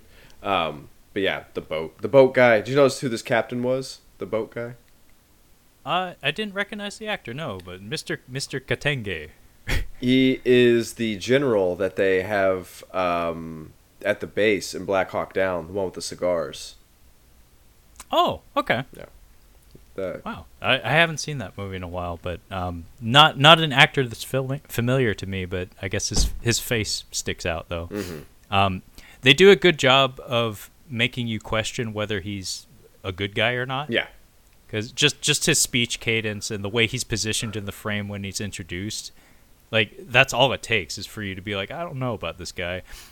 He turns out to be just a cool guy, but you're immediately suspicious of him. But I actually like the scene of Indy and Marion together. Like, I always got really confused by her hitting him with the mirror because she flips the mirror at one point and it hits him in the jaw. But as a kid, again, watching this movie on a shitty bootleg VHS, I couldn't really make out what happened. But we cut to an exterior shot of the boat, and we hear him go. I don't like it when Harrison Ford gets sexual in movies. I don't know. He comes off as a creep. Like, it's fine. He's like smooth and suave when he's courting, but when it's actually happening, he's very awkward. It's very weird watching him. Like Blade Runner, he's kind of creepy, honestly. And he's sexually harassing Princess Leia in Episode 5. Like, coming on to her pretty strong. But yeah, he's very. It just seems very creepy when he's actually getting the moves in. I know what you mean, and I think I agree. What I like about Indy, at least in this film, is how childish he comes across. Yeah, like he almost comes across as kind of naive because like we have the scene where he is beat to shit. Like after all he's been through, he is not in the mood for anything. But Marion is, so she's like wanting to smooch and stuff, and they're getting frustrated with each other, and then he's like pointing out spots where it's okay to kiss her, for her to kiss him, and he starts like at his elbow, and then he's like, that was kind of nice, and he's like, how about on top of my head? Like, how about my eyeball? It makes me cringe, like just you like going back over it. It's so weird. I don't like that. But what I like though is how it comes across as like a pre-adolescent boy or something. Like he comes across as very childish, where he's like bargaining, where it's like if you give a mouse a cookie kind of thing, where he's like, oh, well, if I keep asking, maybe I'll keep getting more. And then eventually, of course, he ends up on the lips. But the way he propositions it, he's like, I mean, it would be okay if you kissed me on the lips. I think it's cute, but he passes out as she's kissing him. I love Blade Runner, but when he and Sean Young hook up, I fast forward through that shit. It's so awkward. Like, get it over with. Well, I mean, I feel like when you make physical contact with Sean Young, there's just like an electric shock that goes through you, where it's just like, oh no, like whoa, yeah. Like I don't know what the fuck your energy is, lady, but I don't want none of it. Yeah, she's an eccentric woman, not a bad actress. No, I've seen her do decent work for sure, but there are too many stories about her being all sorts of weird. Yeah.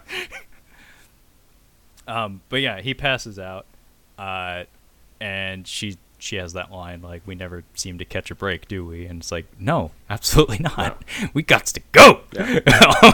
And my girlfriend actually was quick to point out, it's like, oh, he is not ready for a relationship. I was like, no, absolutely not. It's like, no, he's in love with his rare antiquities and the hunt for those. Yeah, he just needs to throw a few bones at the students there. I think that's going to need to be his bread and butter for a while. I mean, if George Lucas wasn't writing the character, that would be an element of the character. Yeah. But, it's George Lucas, but what are you going to do? Yeah. But, in the morning, though, the Nazis show up, and they brought literally, Kyle, Das Boot with them.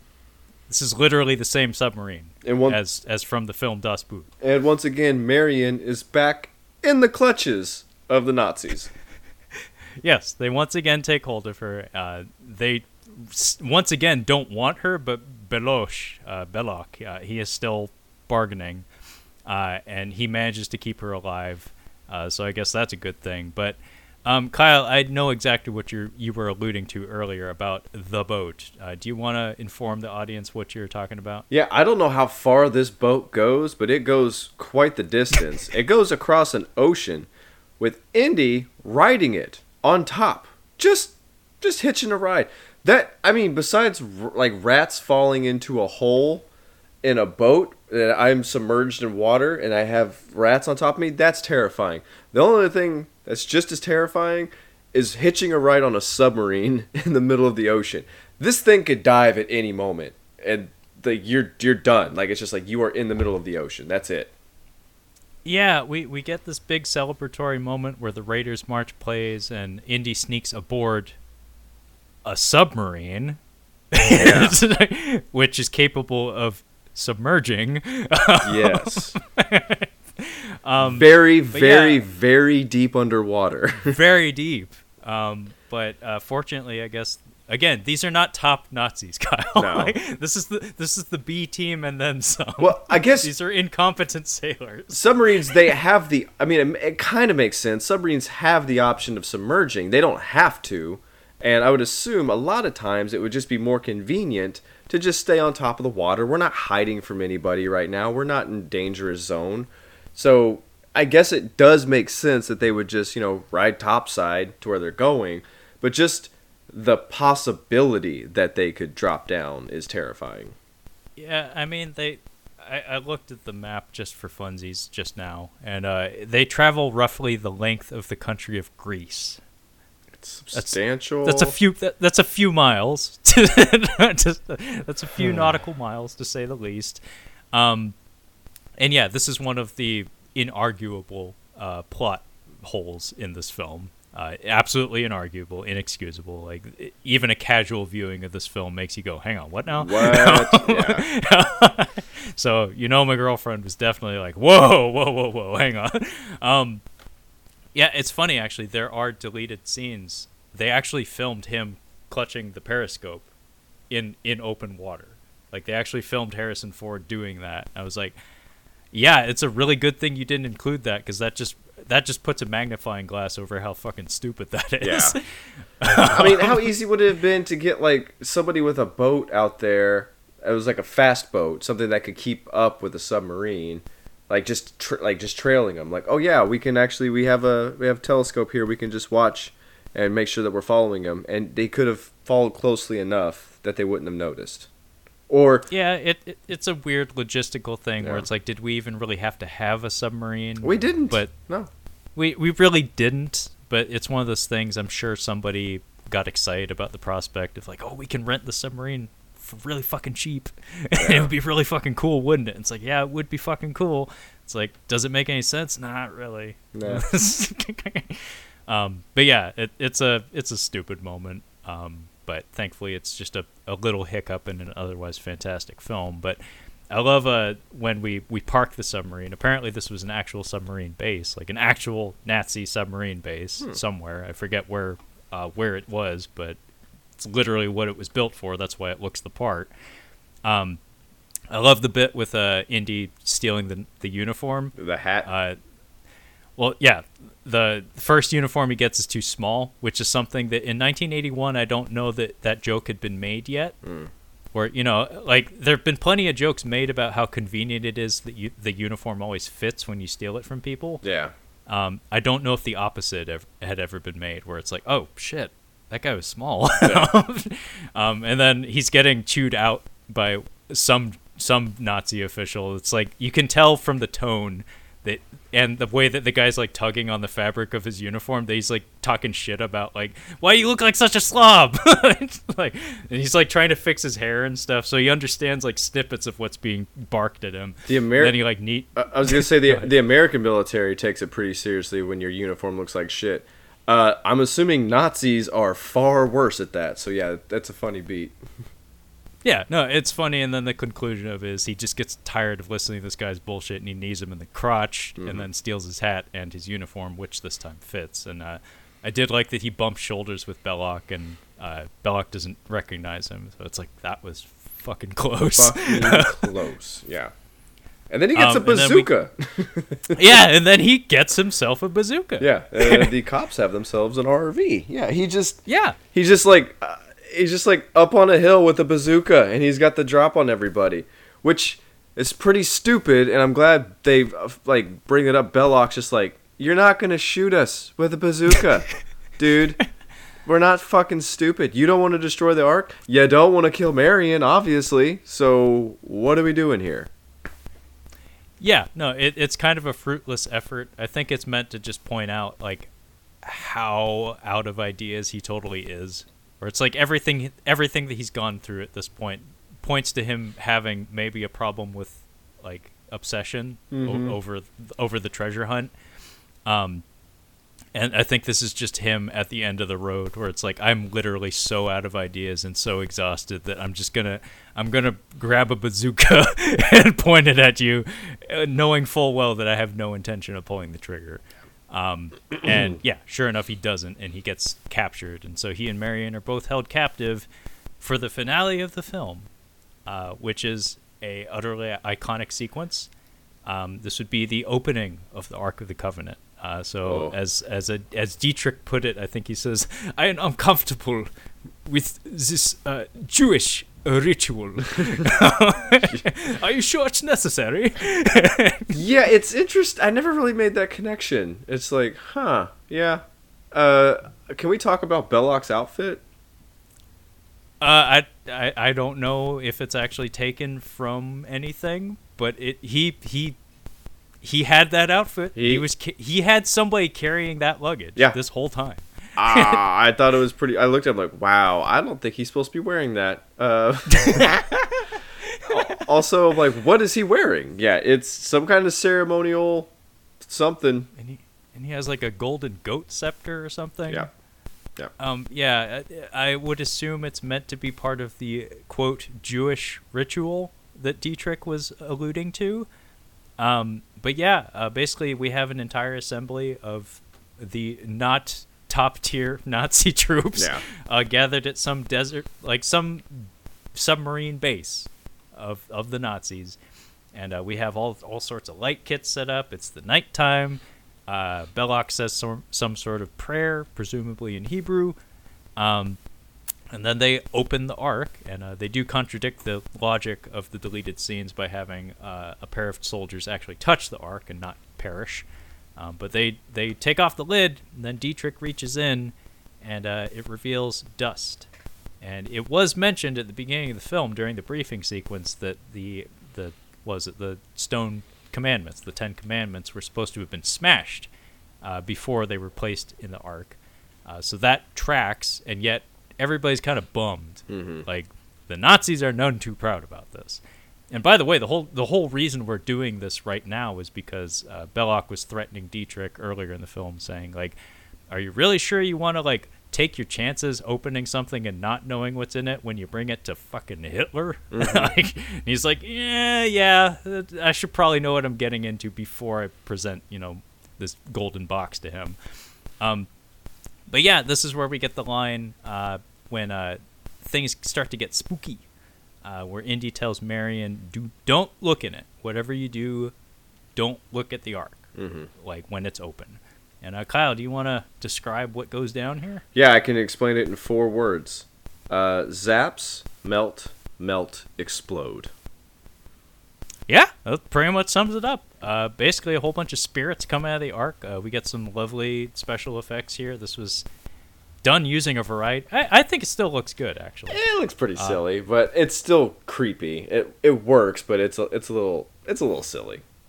Some of the technology they used was really cool. Where they used rod puppets, but they put them in water to give them that flowing movement. And so they're like rod puppets, but they're like in a water tank with just like a black background, and then they superimpose that onto the film. Okay. And then we have the one that gets front and center, where it's like a ghostly spectral woman that turns into like a skull face thing. It looked like a video game thing to me. It's just like... It's a little too blurry. Yeah. Yeah, there's not enough detail where it's, even to this day on Blu-ray, it's just like, I don't entirely know what I'm looking at. All I know is the music's going ape shit, and it made a rah noise, so I guess it's scary. And then Tote really sells it, where he goes, ah! And Dietrich does the toad face, where he goes, ah! And lightning bolts shoot out of the Ark and impale all the soldiers. To this day, actually, the image of like the lightning coming out of the one dude's eyes still kind of looks creepy to me. So it's pretty brutal stuff. But our 3 principal villains each get different forms of heat-related deaths, and they're all spectacular. Dietrich shrivels up like a prune. And this was done by building a puppet head and then like vacuuming it. And it just it literally makes that noise. It literally goes. Tote melts, and this is one of the most common GIFs you'll find online. Is Tote's head melting, and the way they did this was so cool. Where they, I guess they took gelatinized paint, and in individual layers, like painted all the layers like you would paint someone's anatomy. So they did like the bone layer, they sculpted the bone layer, then they painted on the nerves and the muscle and the veins and the arteries and like put the eyeballs in, and then they filmed it in extremely high frame rate and applied heat to it, and the gelatin melted. And they got it right the first time. It looks fantastic. And then Belloc's head exploded, and apparently they narrowly avoided an R rating by superimposing flames onto his head, because without the flames, the MPAA felt that a man's head exploding front and center in the frame was a little much for a PG-rated film. Yeah, it does explode. Yeah, it does explode. But yeah, the big finale of the arc, killing everyone, like it creates this like vacuum effect, like flames jet up into the sky, part the clouds, and then the lid falls back on, and it's like nothing was there at all. Like all the bodies are cleared away, and Indy and Marion wake up, and their shackles are undone, and presumably they hop on a radio and call the Americans or something, because next thing you know, we're back in the States, and we're talking to Hootkins again, and this is where we get that line of top men are working on the Ark, and Indy is pushing back on this. He's like, what do you mean top men are working on the Ark? It's like, you don't understand what I didn't actually see it, but the point is there was a lot of noise, and then there were no Germans. Like, clearly this is very, very dangerous. We should probably be very careful. He's like, it's okay, Indy. We got top men working on it. And then I believe he meets Marion on the steps, and it's the first time we've seen them both like cleaned up and like with makeup and like classy clothing on. They both look fantastic. And she invites him out for a drink and says, cool your jets, buddy. Like, you'll have another adventure. Trust me. Both you and Spielberg are signed on for 2 more films, even though, like, actually, apparently, George had to lie to both of them.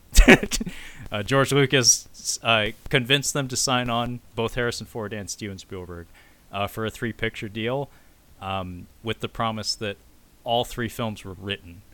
He only had 1. Shocker. Yeah, shocker. But it's like, yeah, don't worry, Indy, you'll be back in two more adventures. It's like contractually obligated. And then we get our pre-credit sequence of an old man wheeling a very big box containing the Ark into a gigantic painted warehouse. This is a matte painting. Showing that it's like, oh, they're just going to put it in storage and sit on it until Kingdom of the Crystal Skull, where we'll irritate everybody by showing that same warehouse. Yeah. Anyway, that was Raiders of the Lost Ark from 1981. Any closing thoughts, Kyle? Nah, not really. Submarine. That's my only real hang up with the movie. Other than that, it's still a lot of fun to watch.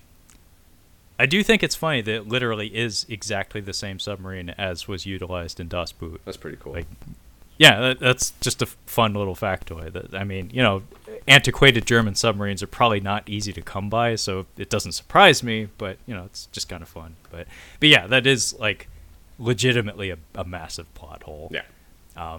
But yeah, obviously, both Kyle and I have quite a bit of appreciation for this film. Probably myself more so, but that may just be because I've seen it so many goddamn times. Yeah. But anyway, this has been the beginning of our masterclass of the Indiana Jones franchise. So tune in next week for Indiana Jones and the Temple of Doom, also directed by Steven Spielberg. But in the meantime, if you'd like to catch up on any of our other Catching Up on Cinema content, you can find all of that collected on our website at Catching Up on Cinema, as well as our social media accounts. You can reach us at the Instagram, at Catching Up on Cinema, as well as the Twitter, at Catching Cinema. So feel free to hit me up at either of those. And the podcast is available on pretty much any platform you can imagine, including Cephalopod. So fucking Google it. Mm-hmm. But that being said, this has been way too goddamn long. But thank you so much for listening, and we will catch you next time. Yeah.